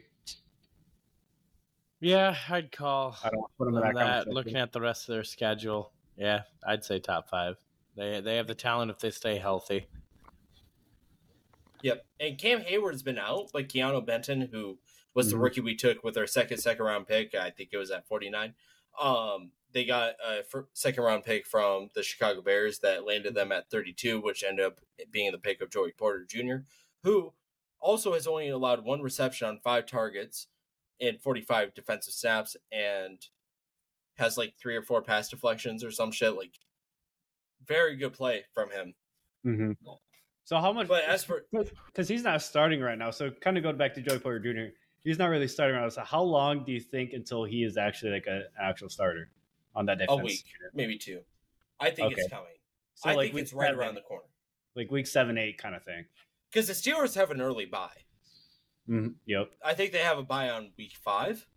So what ends up happening is, that's when a lot of teams start their rookies, is after the bye week. So I wouldn't be surprised to see Broderick Jones finally step into that role and go ahead and take over for a Okorafor or Dan Moore, depending on which position the Steelers think he's most fit for. With that being said, JPJ, like, he's playing too well to not have a starting job. Steelers have a bye week coming up. When you're playing against a team like the Texans where you're not threatened by the run attack, they're going to see a lot of nickel coverage. And I think JPJ, if you're in a defensive league and you're in a defensive player unit league, I think JPJ, Joey Porter Jr., would be a solid start. I really wouldn't be surprised if he gets a pick or 2 this game, because they're going to be playing nickel a lot, because I think the Steelers are going to take the lead early and then force them to pass on him. And you play nickel or dime, and Joey Porter Jr. will be on the field. If you took Joey Porter Jr.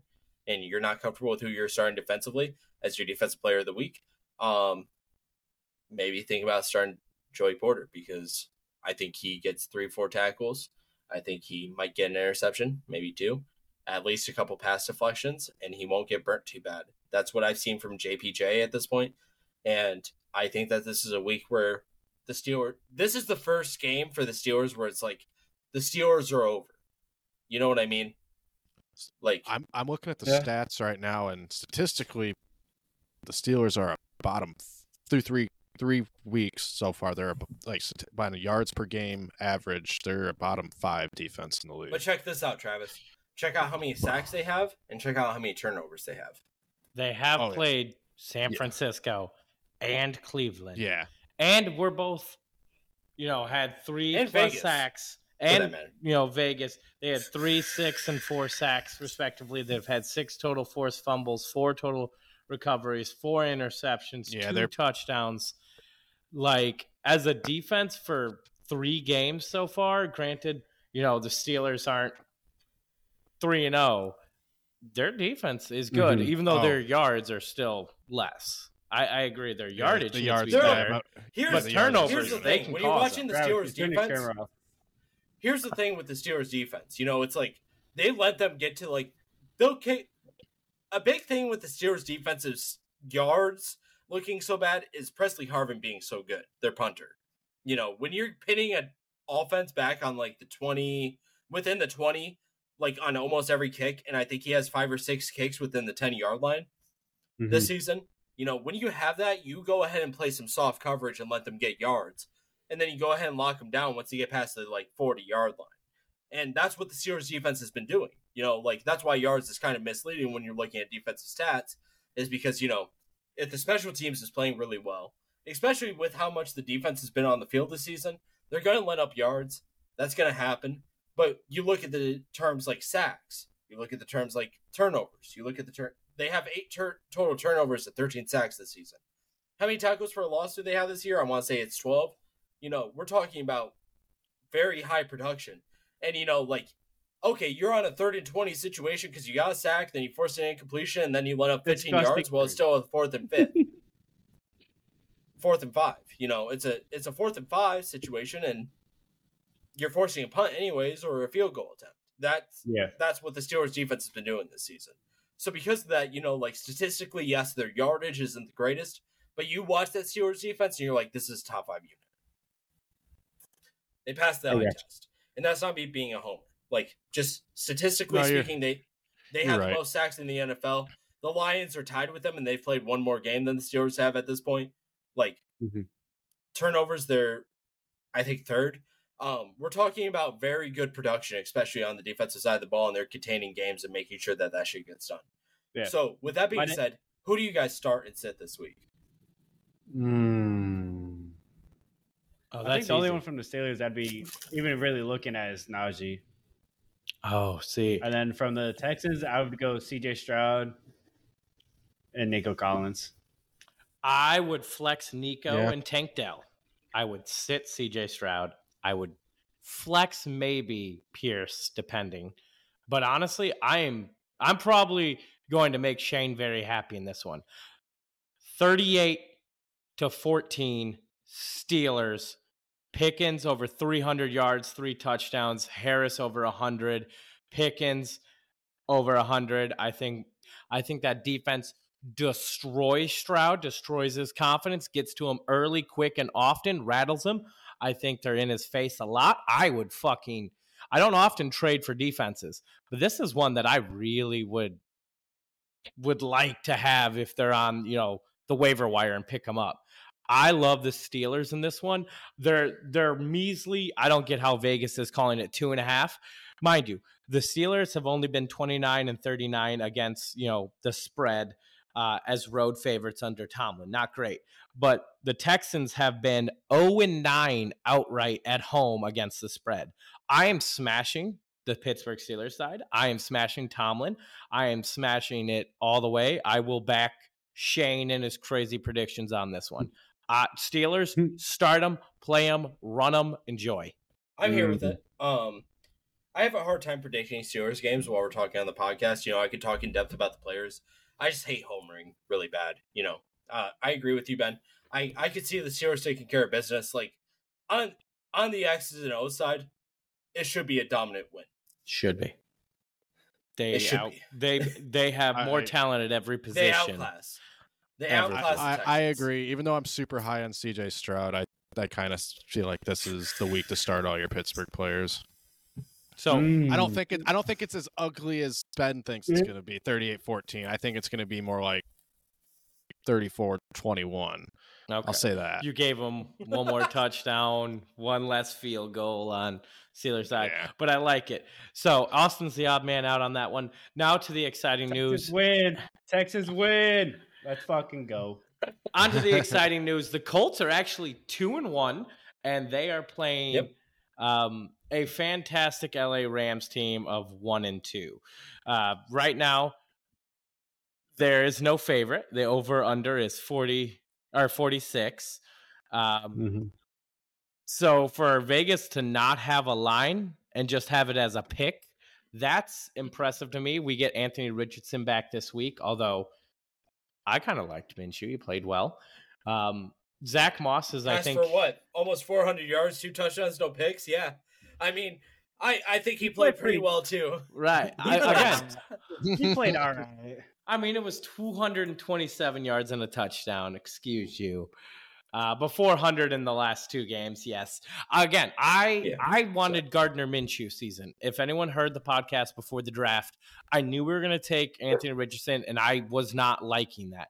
I wanted to grab Witherspoon. I wanted to grab, Gonzalez. I wanted to grab a corner. We didn't. We grabbed Richardson. He has been pleasantly surprised. We're 2-1. Flex him, start Moss, flex Pittman. On the other side, Stafford, Puka, Tutu, Kyron Williams have all been proven to start. Richardson really does remind me of a younger Ben Roethlisberger. He's big in the pocket. He's hard to take down. He's able to move around in the pocket, much like Ben was. I think the agility and the athleticism that Richardson has over Ben Roethlisberger at that point of his career, Ben made up in passing accuracy, but I think later on in his career, it will be very similar. I think he'll be looked at as a very similar quarterback because of his size, because of his mobility, because of his will to stay up in the pocket. You watch AR5 and you see this, you see him breaking sacks. You see him leading this team. And that's what the Colts need. That's what Andrew Luck was for them. I know I spoke the forbidden name. I shouldn't be talking about Voldemort in this chat, but Yeah, you know. how's that feel, Travis? How's that feel? There's those flashbacks from that. Draft him at a Denny's and then ended up fucking retiring. Yeah. Here's the thing, like, you know, AR5, like, I do honestly think he's the best quarterback in this class, and I've been saying that this whole season. You know, I'm really high on AR5. He's a very good rushing quarterback. He's a very good pocket-aware quarterback. You know, when you need him to drop back and throw the ball, he can. You know, like, he gets a lot of comparisons to Lamar Jackson. I don't think Lamar Jackson is the correct comparison. I think Ben Roethlisberger is a better comparison, specifically because of his size, because of his ability to break sacks in the pocket. And he's able to do that. And he stands in the pocket and he takes hits. Like it's very reminiscent, as a Steelers fan, it's very reminiscent when I'm watching the All-22 of Richardson to Ben Roethlisberger. And that's a high praise. I'm comparing him to a Hall of Fame quarterback. You know, it's not a bad thing I'm saying about him. So, with that being said, do you start AR5 against this Los Angeles Rams defense? I'd flex him. I'd stream him if it was a 2 QB league, but to say he's one of the top 12, I don't think so. I love his rushing upside, but this week alone, I don't call top 12. What about Zach Moss then, Ben? Oh, I love Zach Moss. You start him? I would start Zach Moss and Michael Pittman as the only two, because Moss is going to get the workload and the carries that even if he only gets 4 yards a carry, he's still going to be perfectly fine and maybe even get a touchdown. Pittman is the clear number one. I don't like his talent or athleticism, but when you're getting 11 targets a game, 8 catches, you've got to start that player in fantasy. So, yes, that's fair. 8 points baseline, right, for PPR on average, like that's really strong. You know, 8 points just baseline on average. That's really strong because you know. That's before you throw on yards and a touchdown. I have a trade out for him. Shh. Shut the fuck up, Travis. We already had one disgusting trade. We don't need another. He does it way too often, but that's besides the point. I have no surprise or sleepers in this game to watch. Does anyone by chance? Oh, actually, the Colts defense. I think that may be a sneaky game. For them to be semi-relevant. If you're streaming defenses and they're out there, take a look at them, see if you like it. Probably. Yeah, you know, actually I do have a sleeper this week. Bryson Hopkins should be available on most free agency wires. If Higbee does not start, I think Hopkins does get a significant amount of targets, and I think that he would be a valuable tight end start if you don't have a top 5 tight end. You know, Kittle, he's talented enough, he's good enough. Yeah. I'd still play Tutu and Puka. You got to at this point. Yep. I feel it. Yep. Puka. Okay. My dog. This is a pretty boring game, though. Honestly. It is a pretty boring game. Now, before Austin gets back, I want to touch on the Tampa Bay versus New Orleans because I hate the Baker hate because as much as he hates Baker, he has been very serviceable this year. Yeah, that's fine. Yep. I mean, 4 touchdowns, 1 interception. That's a good start to the season with 636 yards. So I'm a lot more comfortable with him as my third QB than I was Zach Wilson. Right. If in a 2 QB league and you've got, 12, 14 people, he's a good QB too, in my opinion. So that's my Baker take. This week, I think the Saints actually get the win. They are favorites. Jameis Winston throwing? Well, that's the thing. Jameis Winston has come out and proven in the past he can throw touchdowns. Questionable. Derek Carr is questionable. Hey, remember, Winston has thrown for over 30 touchdowns in a season. He has thrown for 5,000 yards. He does like to whip it deep. They've got a 30 for 30, baby. Yes, sir. Yeah, he was the 30 for 30 club. But I think he's got the best receivers he's had with Michael Thomas and Chris Olave and Chris Olave. So I like this. Is Kamara back finally? Yes. I think he should be back this week. I think I'm going to lean towards the Saints. I'm leaning Saints no matter what, even if Derek Carr doesn't start. I think it's going to be like a 7-10 lead affair. even if Derek Carr doesn't start. Because Jameis Winston is good enough to be a starting quarterback on a lot of teams. And even if Derek Carr doesn't play, I'm comfortable enough with saying that, Hill, Kamara, and Olave will go ahead and get the job done for him. I think they can do. I think they're the favorites too. I picked the Saints to win the division before the season started. I mean, part of that was because of Derek Carr, but to win just one game, especially since like Mike Evans looks great, Godwin looks serviceable, Baker's making them relevant, or vice versa, one of the two. But you got Marshawn Lattimore on the other side. That's Ben Evans. That Marshawn Lattimore is a first-team All-Pro corner 2 weeks out of the season, and it's when he plays Mike Evans.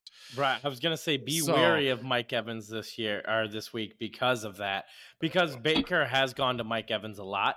So I was actually going to say, a little uptick for Chris Godwin this week. I think it'll be his week. Funny enough. Yeah, I do think the Saints win. This is going to be a competitive game. 27-24 Saints. I just see the Saints taking it over.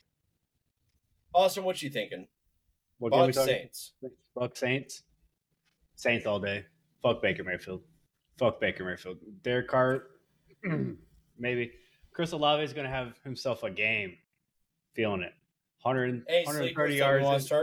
130 yards, a touchdown. Maybe. I think Trey Palmer might go I don't know. this game. I don't know, man. I don't know who's going to be covering Trey Palmer very well for the Bucks. Trey Palmer, he's a speedy little guy.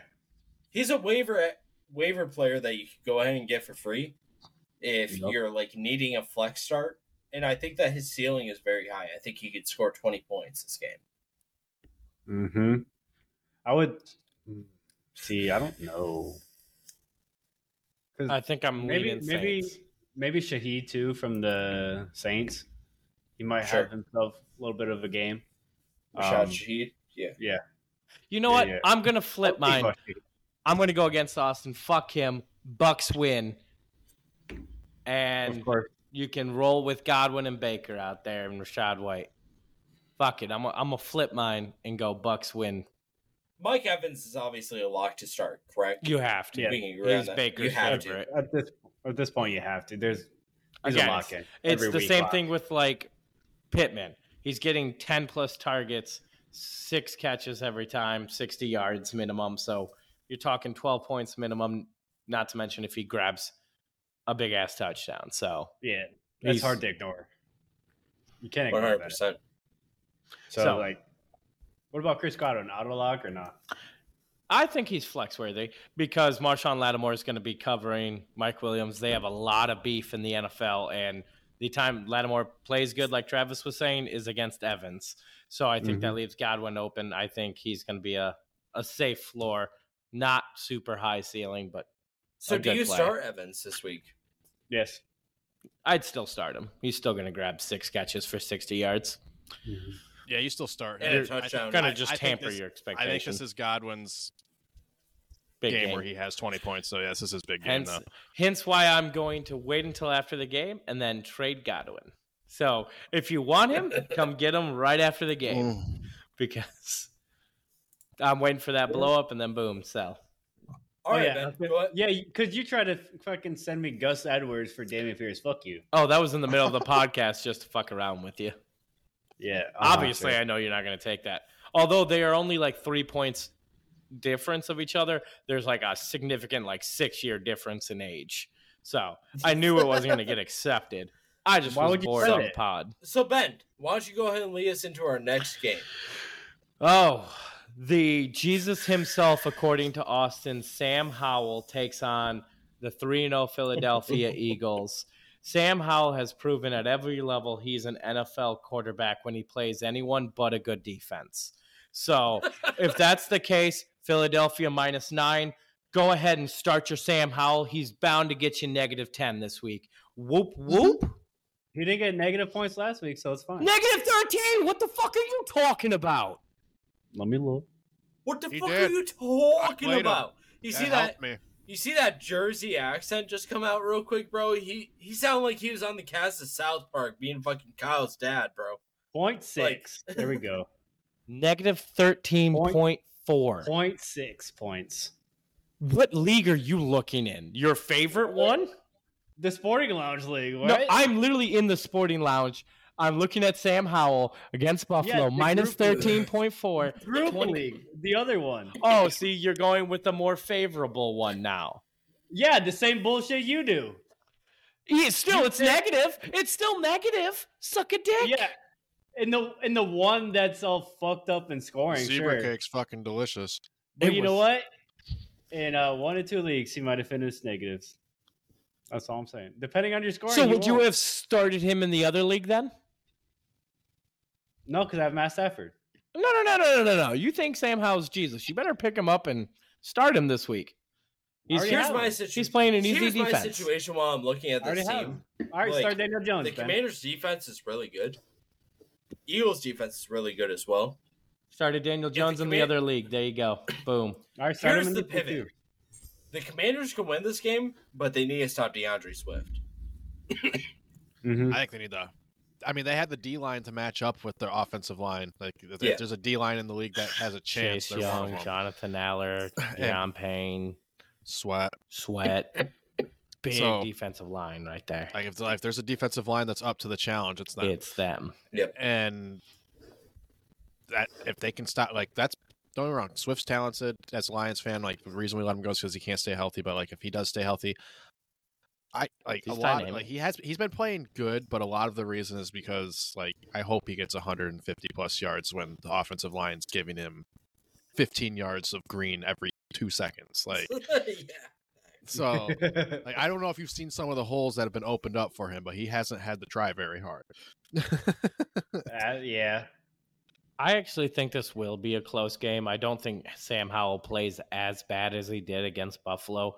I think he's probably sitting there watching that tape on repeat, wondering what defense did they do that fucked him up. I think this will be closer. I still give it to Philadelphia. I'm going 28-17 Eagles. On the Washington side, I'm benching Howell or QB2 flex at best. Robinson, someone I'm kind of interested just due to the workload. McLaurin. The boom potential, yeah. Right. You know, he could get 2 touchdowns this week. Exactly. He could have 10 carries, 25 yards, and 2 touchdowns, and you're sitting there going, fuck it, that's great for me, you know? You still flex Terry McLaurin. What do you guys think about Jahan Dotson? Has not had a hot start this season. I'm out until he proves it over like at least 3 to 4 weeks. You guys straight. were super high on him when I tried to trade it for him, and now all of a sudden you guys are out. Yeah. So now my trade looks pretty fucking fair right about now, huh? Dang, that's crazy. Ben gets fucking crazy. With that logic, you know what else? What other trade looks kind of fair now? The Jared Goff or Justin Herbert one. Actually, no, it doesn't. Still doesn't.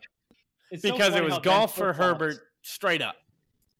Man. Because everyone meddles in my trades, but I'm not allowed to meddle for anyone else's. You still do it. No, people come and ask me, and I tell them sometimes yes, sometimes no, or sometimes I tell them I'm not allowed to because you guys fucking meddle and are like, you can't meddle. You meddle more than anyone. Really, right Travis, when was the last time I tried to steal one of the players you were going for? I'm not talking about stealing. I'm talking about bitching and complaining. Oh, that's different than meddling. Meddling is messing with someone's trades. And you two have meddled in mine this year, and I have meddled in zeros this year. Ben, here's the difference. You're the commissioner. You're the commissioner. So what you say has a lot more weight. When you're bitching about something, it has a lot more weight than anybody else in the league. And I don't think you recognize that. Dang, look at Ben just complaining again. Crazy. I'm sorry that people ask me for my advice because I'm a proven winner.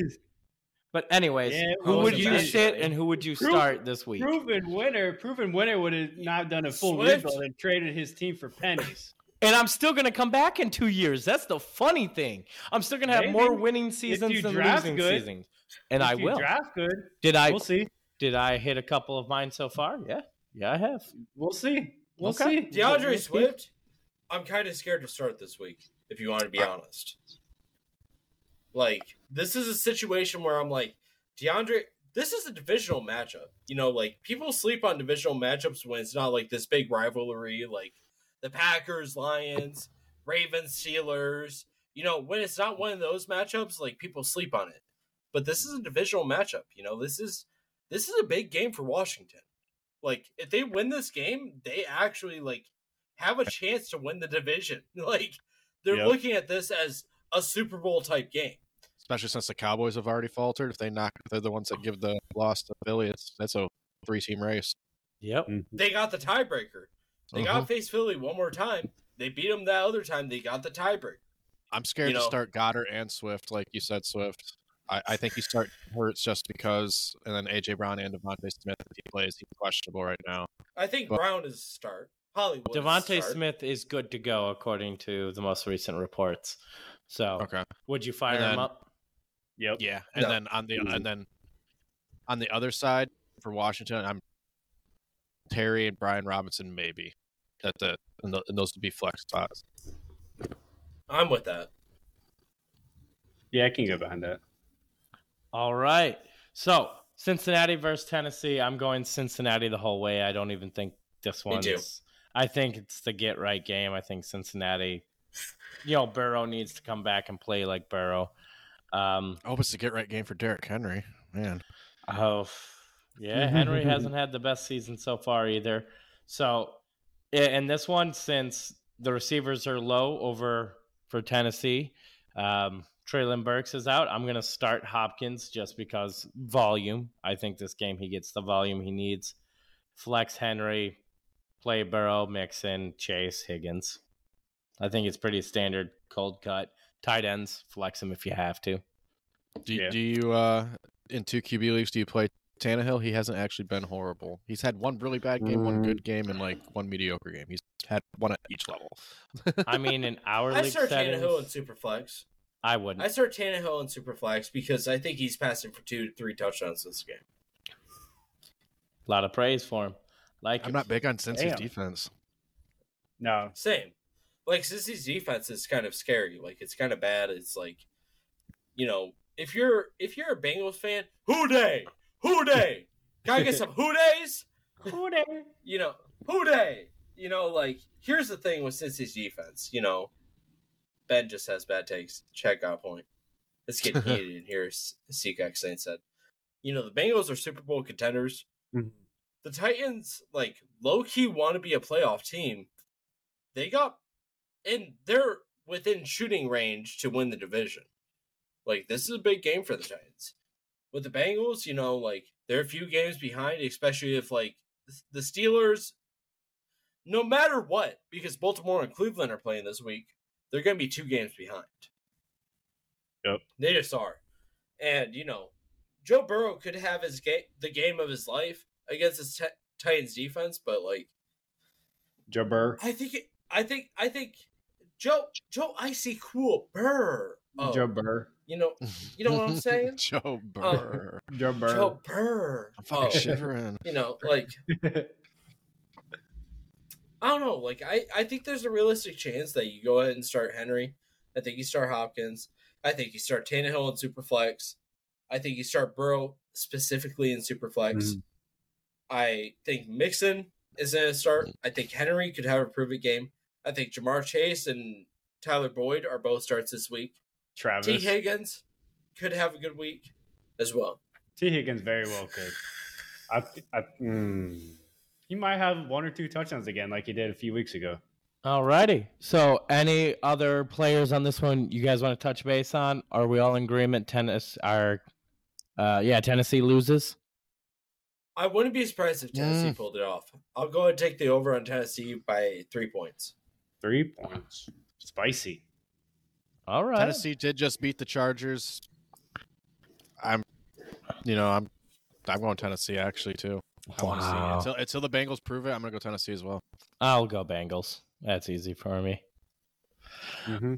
Now, Bengals right into New England. 2017. All right, so Dallas -6.5 at home versus the Patriots. New England takes care of business here. Let's just be straight about it. The way I'll Dallas disagree. played last week, the way that Dallas played last week, I want to take that. I'm gonna take the opposite. I'm gonna take Dallas. I think their defense got their asses chewed out. I think they're gonna have to come back and click some buckets, and I'm gonna say they take care of business. I might even give them a touchdown. 28-21. I'll think Dallas has the defense to stop the running game. That's kind of where I'm at. With Stevenson being so dominant last week, and then Zeke too as well, who's still a Mac good Jones running has been playing well as well. 5 touchdowns, 2 interceptions. Yeah, Max. Dak Prescott's kind of hit a cold streak a little bit. Dak Prescott is performing significantly worse than Mac Jones is even. Tony Pollard has 250 essential yards, 264 yards on the ground, 2 TDs.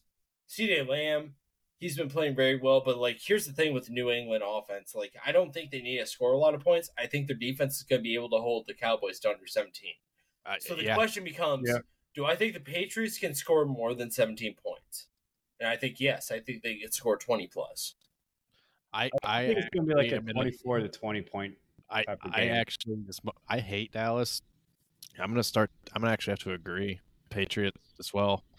24-20. That's because Patriots defense is great. Christian Gonzalez is going to be on one side of the field. They have a great secondary. They always do, and they have a good defensive line. And Dallas's offensive line hasn't been the greatest this year. They're not healthy. It's going to become New England has the defense to contain CeeDee Lamb and Tony Pollard and make Dak choose other players to beat them. Yeah, and that's where I don't trust Dak and the Cowboys. So. Yeah, because as we saw last week against the Dolphins, the Patriots play, right? The Dolphins have a much more potent passing and running attack than the Cowboys, I think, and the Patriots did a very good job at containing the speed on the Dolphins' offensive side of the ball. The Cowboys got really CeeDee Lamb to push them downfield, and that's just about it. The Patriots will easily cover that up, playing cover 2, maybe cover 3. And then they got a good enough front 4, front 7 to contain Tony Pollard, right? And force Dak into some mistakes. It's do you trust Brandon Cooks, Michael Gallup, Jake Ferguson? Do you trust them to make the plays needed to beat the Patriots? I trust them more than Kendrick Bourne, Juju, Devontae Parker, Douglas, and Boutier. Because remember, if you're gonna say the same thing about Dallas, you got to say the same stuff against New England. Let's rewind it. What about Hunter Henry? I don't trust him either. He hasn't been good since he played for the Chargers. For Tennessee. This season so far, he's been pretty decent. He's been tight ends in fantasy. He's been decent. Yeah, he's been okay in our league for fantasy. But that's the thing about the Patriots. They don't rely on just one person unless you have fucking Randy Moss, right? Or Wes Welker, or Gronk. Yeah, right. So there's 4 players in the last 20 years Patriots have really relied on, and they're going to spread the ball around. They're not going to make it known who they're passing to. So, I mean, you can't say they're not good statistically, but that doesn't mean they're actually bad players when you watch them on film. I take Patriots by a full touchdown. Currently in our league, in our dynasty league, Hunter Henry is tight end 3 currently. Yep, in ours. Oh. So now, do we know the injuries? Is Zach Moss going to play? He had limited practice and participation. Zach Moss. Who are you talking about? Zach Martin. Zach Martin, the offensive lineman for the Dallas. Great offensive lineman. Yes. Tyrone Smith is out, so he's still injured. But if they get Tyler Biedes and Zach Martin back. Tyron Smith is out. Tyron Smith is out. Yep. Tyler Bladzaz is questionable, and Zach Martin is questionable. So I think it all depends on if they're starting or not, if the Cowboys win. 3 of your starting offensive linemen being out, even 2, that's significant. That's for any team. That's for any team. Especially when you're playing against a top 5 defense. I think New England has proven that they are a top 5 defense. Yeah. Yes. So even though they're 1-2, they held the Dolphins to a 1 touchdown game. 24 if points. Mac Jones just plays a little bit better, then that's a different situation. Yeah, and and they were so close to beating the Eagles too. I mean, obviously didn't win. A loss is a loss, but I think they've proven time and time again that they can hang with the top of the best of the offenses on the defensive side of the ball. Offense hasn't really proven they can keep up with those high scoring teams, but their defense can slow them down enough to give the offense a chance, and that's what they've done the past 2 weeks. Starts this week? Pollard, you start. I think you Lamb, start Pollard and Lamb. 2 QB, you start Dak. Stevenson and Mac Jones, and then you play Stevenson as well. I think. What about Mac Jones? I think you play Mac Jones in 2 QB leagues. I would start him. I would say only in 2 QB. Yeah, I think he'll put on a top 12 performance this week. I do, especially with Diggs being out. Mm-hmm. Yeah, that is helpful. That's very helpful. Okay. All right. Next Arizona game. versus San Francisco. I don't think it's going to be like the Dallas game. I don't think Arizona gets lucky twice. San Francisco's favorited by 14 points. So they expect. And I think that's a low. I think San Francisco wins by 21-30. You know what I mean? Like, you know who's quietly been actually pretty good? Because remember when I said Josh Allen was third in completion percentage at 72.7. You know who's fourth? Joshua Dobbs at 72 on the dot. Joshua Dobbs is balling out. He also has 2 touchdowns, 0 interceptions. He's taken 5 sacks, but he has 3 total touchdowns well this year. For what he's got. 500. He's a very smart quarterback. As a Steelers fan, I'm happy that I get to witness him succeeding. And he can run. He can run. He can pass. He takes sacks on downs that he needs to take sacks on. Like Josh Downs is like your most like game manager quarterback you'll ever see. He's very efficient. He's very efficient. He's very good on like fantasy stats. He's not going to throw a lot of picks. So if you're in a Superflex league, Dobbs is definitely worth the waiver acquisition. I think he scores 2 touchdowns this week, but I think San Francisco takes care of business. I think San Fran's just a different breed of monster. I don't think Arizona. I think the only person like you can start is James Conner, just because he's just been producing. Mm-hmm. Yeah. And if you need a dart throw flex and you're thin at wide receiver, then Hollywood Brown or Michael Wilson, they've been playing okay. But other than that, I don't think you're thinking about anyone else in Arizona. I think same. You fire up everyone on the offensive side on San Fran. You CMC, Purdy, Debo, Ayuk, Kittle, and heck, you might even be able to get flex Elijah Mitchell this week. But yeah, I think San Fran gets it done pretty easily, like 31-10. Yeah, so I don't think it's going to be a challenge for San Fran. It's going to be a pretty one-sided game. Pretty lopsided. Okay. But I also thought that with Dallas versus Arizona, so I don't fucking know. I don't think they get lucky twice. This is a Super Bowl caliber team versus a barely fringe mid team. Like, you'll see the talent discrepancy. It doesn't matter. Any given Sunday. Yeah. Any given Sunday. I think there is a chance. I think there is a cold chance in hell that the Cardinals pull this out. But realistically, San Francisco wins by 14. You know what I mean? Yeah. I mean, when the Eagles were fucking 12-0, 13-0, no one thought they were going to lose. But then they lost to a shit team that no one thought they would lose against any given Sunday. I think Arizona has a 35% chance to win this game. It's kind of what I would put it at. I don't think it's likely. I put it at about 40. I put it at fucking 10.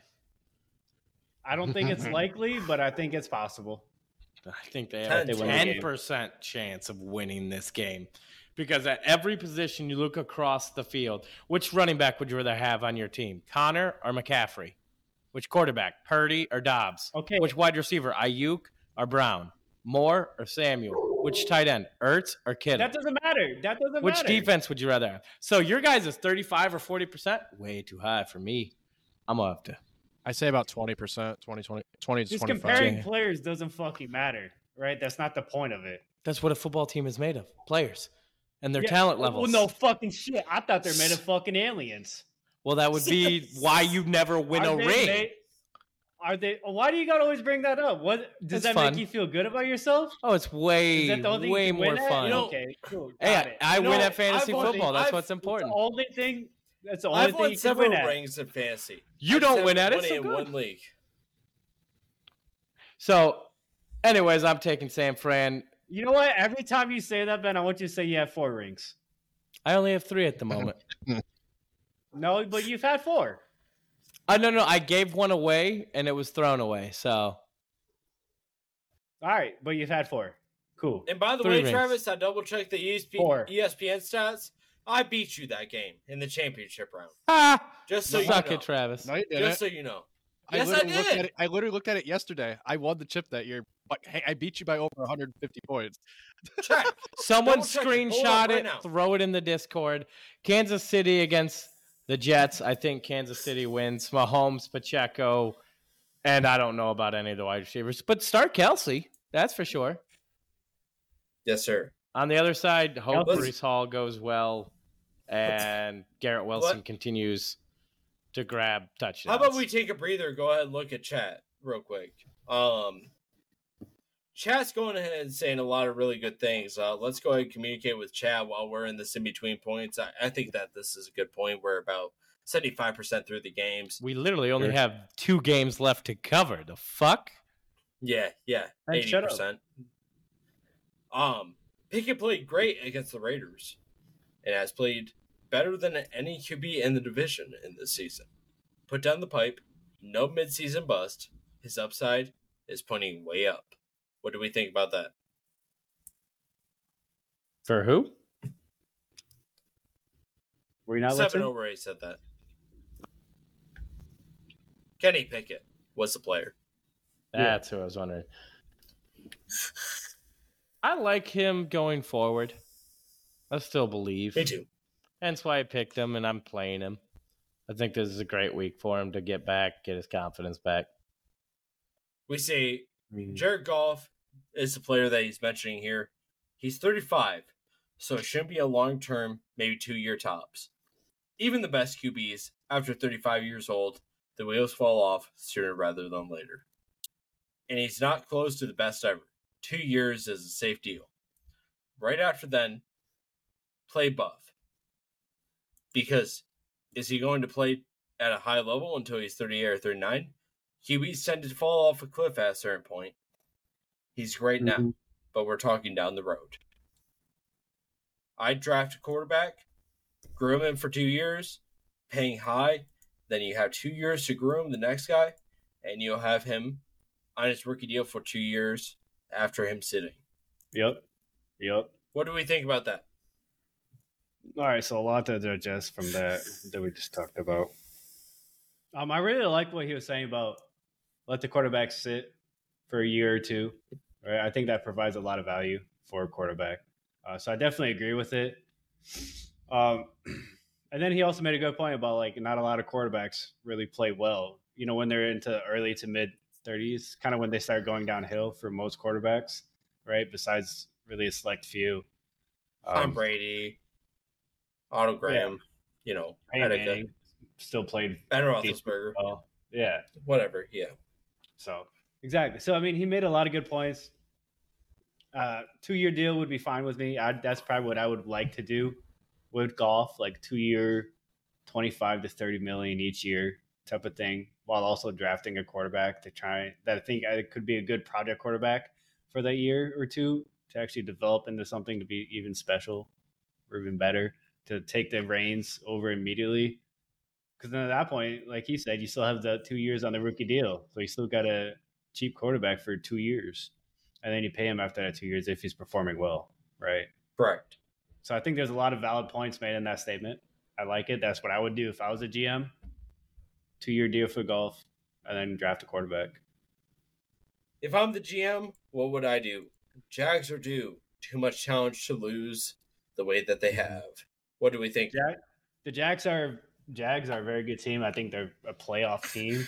I think they could make a run at the Super Bowl. I don't think they'll get there this year.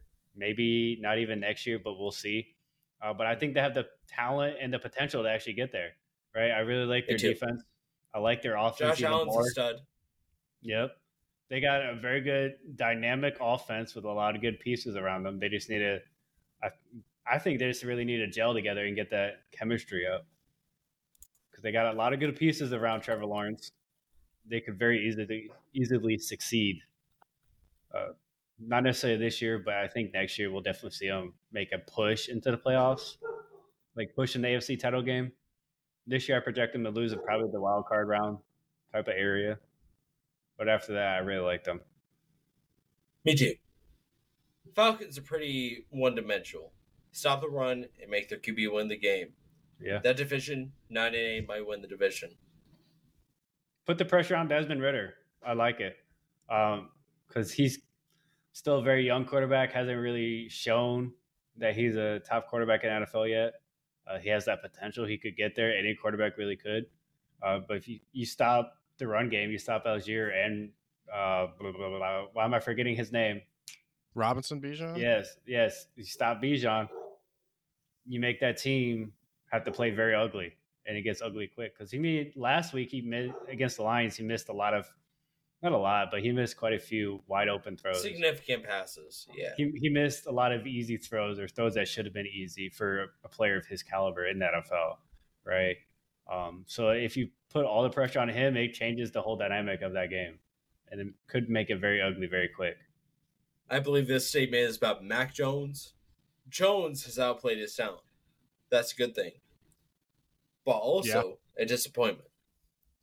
He's well coached. Lawrence has zero stability with that organization, which I mentioned earlier. I was like, he doesn't have a room to let his roots grow. Mm-hmm. You know, I think he hit that head on with talking about Mac Jones versus Trevor Lawrence. Mm-hmm. That's why I take the Patriots in that matchup. What do you guys think? Yeah, I still take the Patriots too. I think Mac Jones. I think, like we talked about earlier, right? I think Trevor Lawrence is the better quarterback and he's the more talented quarterback. Talent-wise, yeah, right. But I think Mac Jones is still smart enough and good enough that in that offense he can succeed and take them to the playoffs. I don't think they have the players to make it really any farther than the wild card round, unfortunately. As a Patriots fan, I want them to win the Super Bowl playoff stopping because I don't think they're really going to be like a Giants type team. You know, we're very rarely going to see a 5th or 6th seed team make it to Super Bowl or even win it, much less. But I still really like Mac Jones. I think he's the perfect quarterback for the Patriots and what they want to do. I think getting rid of Matt Patricia as an offensive play caller was terrible. I don't know why Bill Belichick ever did that last year. But bringing back Bill O'Booble was I think as much as I hate him and what he did for the Texans and what he did to them, he's still a very good offensive coordinator for the Patriots in the scheme that Belichick wants to run because they're opening it up a lot more with the running and the passing game. Because like last year, we saw them just do a lot of dink and dunks type plays. That's not really the type of quarterback. Did say, don't get me wrong, they should certainly make the playoffs. Mm-hmm. Yeah, and I don't think Mac Jones is the type of player that just wants to do dink dunks. That's not really where he excels. He excels at those, 10 to 15 yard passes, even 20 yards, right? And that's kind of what they've been doing a lot more this year. Chat also said Dolphins are going to tail off as the season rolls on. That team is built for finesse. That shit don't work in November/December. I don't disagree, right? Any team that starts hot can certainly fall off towards the end, and we've seen it plenty of times before. Oh yeah. So what's different about the Dolphins? They got a good enough team where they can continue the trend, but I think they're going to end up like 12-4. They're going to end up losing some games. At this point, I think they could still very well win that division. I think this game this week is going to be very telling of that and how they're going to do division-wise. I do think, but they do tail off, right? They're going to start falling off towards the end, but they're still going to be good enough to make a deep playoff run, I would say. That's kind of where I'm at with them. I agree, especially with Rodgers down, and it's kind of become a 3-team race for that division. That helps. And then The fact that the Chiefs have a loss this early in the season for the first time since when? Bengals are struggling. The AFC North is beating the shit out of each other. I mean, the Bengals struggled last year. I don't know, but right now, Miami should, even if they do taper off offensively towards the end of the season, like the AFC is open enough. I think they're a lock for the playoffs. Yeah, so they're going to taper off, but I don't think it's going to be significantly enough to actually really fuck them or really hurt them. I mean, they almost beat the Bills in a playoff game last season in a high-scoring affair without Tua playing. Yeah, and I don't think Josh Allen's good enough to carry the Bills. So I would like the Dolphins in that matchup. I like them this week, and I would like them in the playoffs with Tua healthy. With Tua in that game last year, I think it's a different story. The Bills go home. I mean, they did a week later. I mean, yes, but not in that game. So I like it. I'm with it. I'm rocking. All right. I'm rocking. So Ben, what's our next matchup? Seahawks versus Giants. 2-1 Seahawks versus 1-2 Giants. I just canceled out of my game betting line, so I don't remember what the line was, but I'm sure it's for the Seahawks because the Giants are sucking ass. Daniel Jones has done okay, but not good. Daniel Jones, right? He's done okay. Ken Walker about to get another 2 tutties. Walker about to get another 2 tutties, and I'm so excited. That running game is going to be dominant. I don't think the Giants really have an answer. They played an okay secondary. Their secondary has been pretty good, but not great.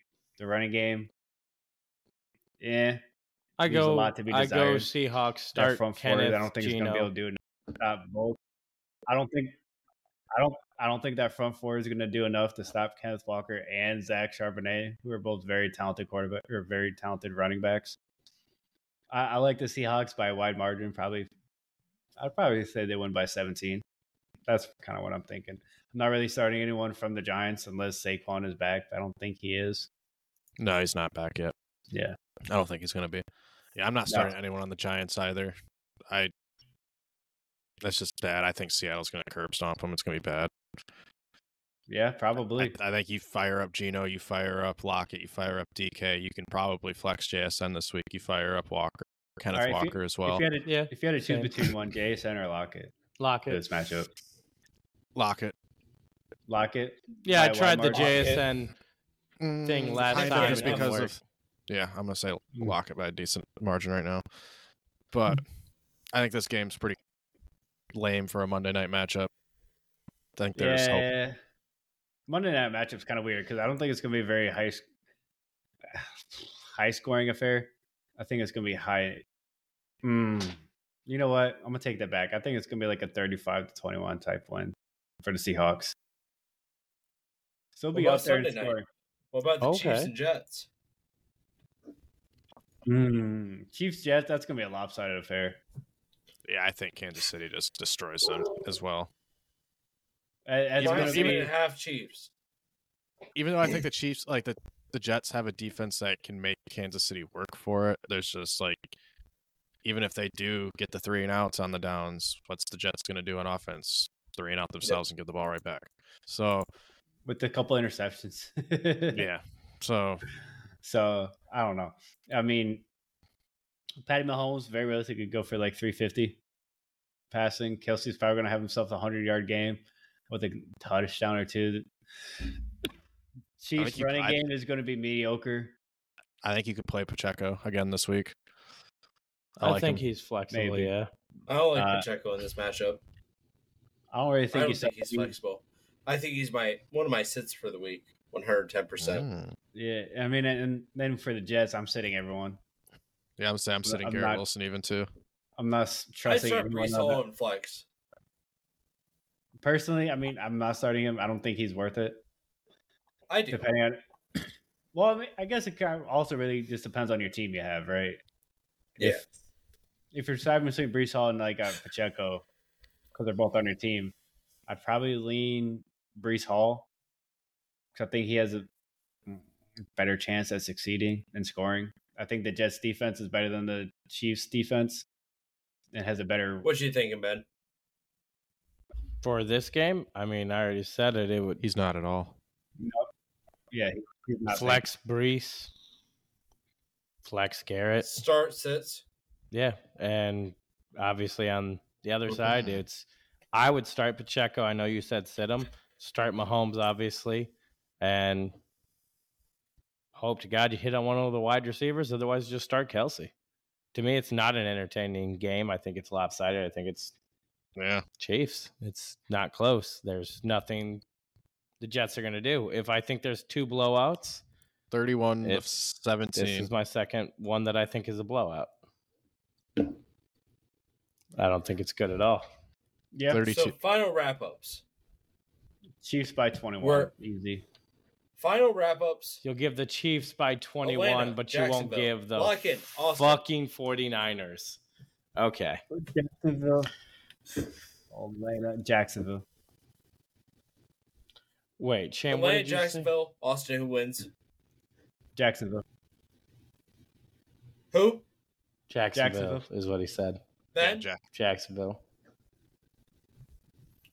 Travis said Jacksonville as well. Yep, Jacksonville. I think Atlanta pulls it out. That's Miami, Buffalo. Miami. Miami. Denver, Chicago. Denver. Chicago. Won. Chicago. No, Split. it's a tie. Don't forget. Yeah, tie. Yeah, you know what? I'm sticking to it. 13-13 tie. There's the score. I'm here with it. I'm with the vibe. So 2 ties and 1 for each. God. 1 Denver, 1 Chicago. Nice.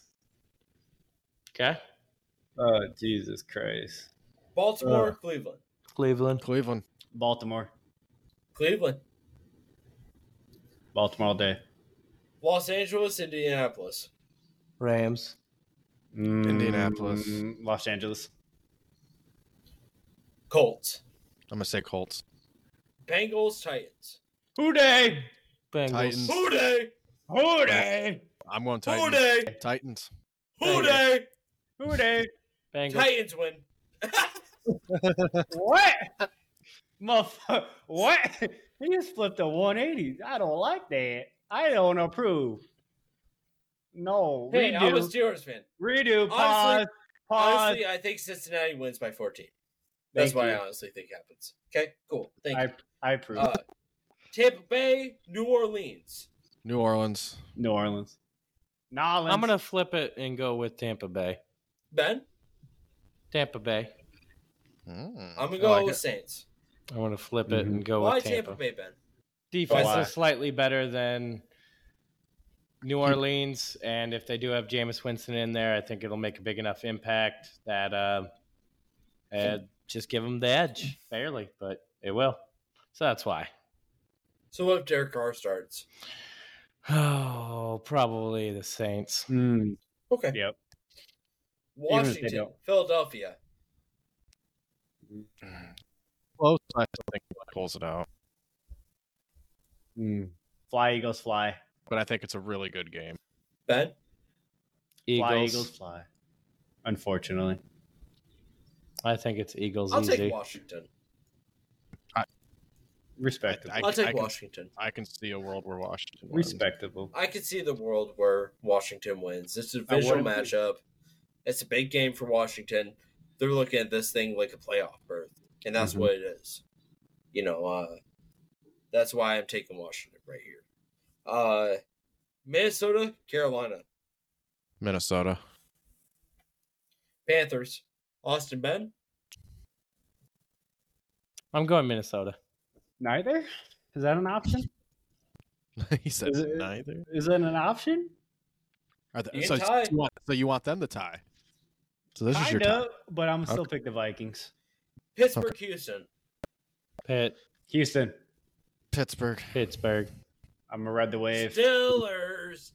Texans. I'm gonna ride the wave. Texans. Let's go. Vegas, Angeles. Chargers all day. I'm gonna go Vegas. I think Garoppolo's played like absolute ass, and Josh Jacobs has too.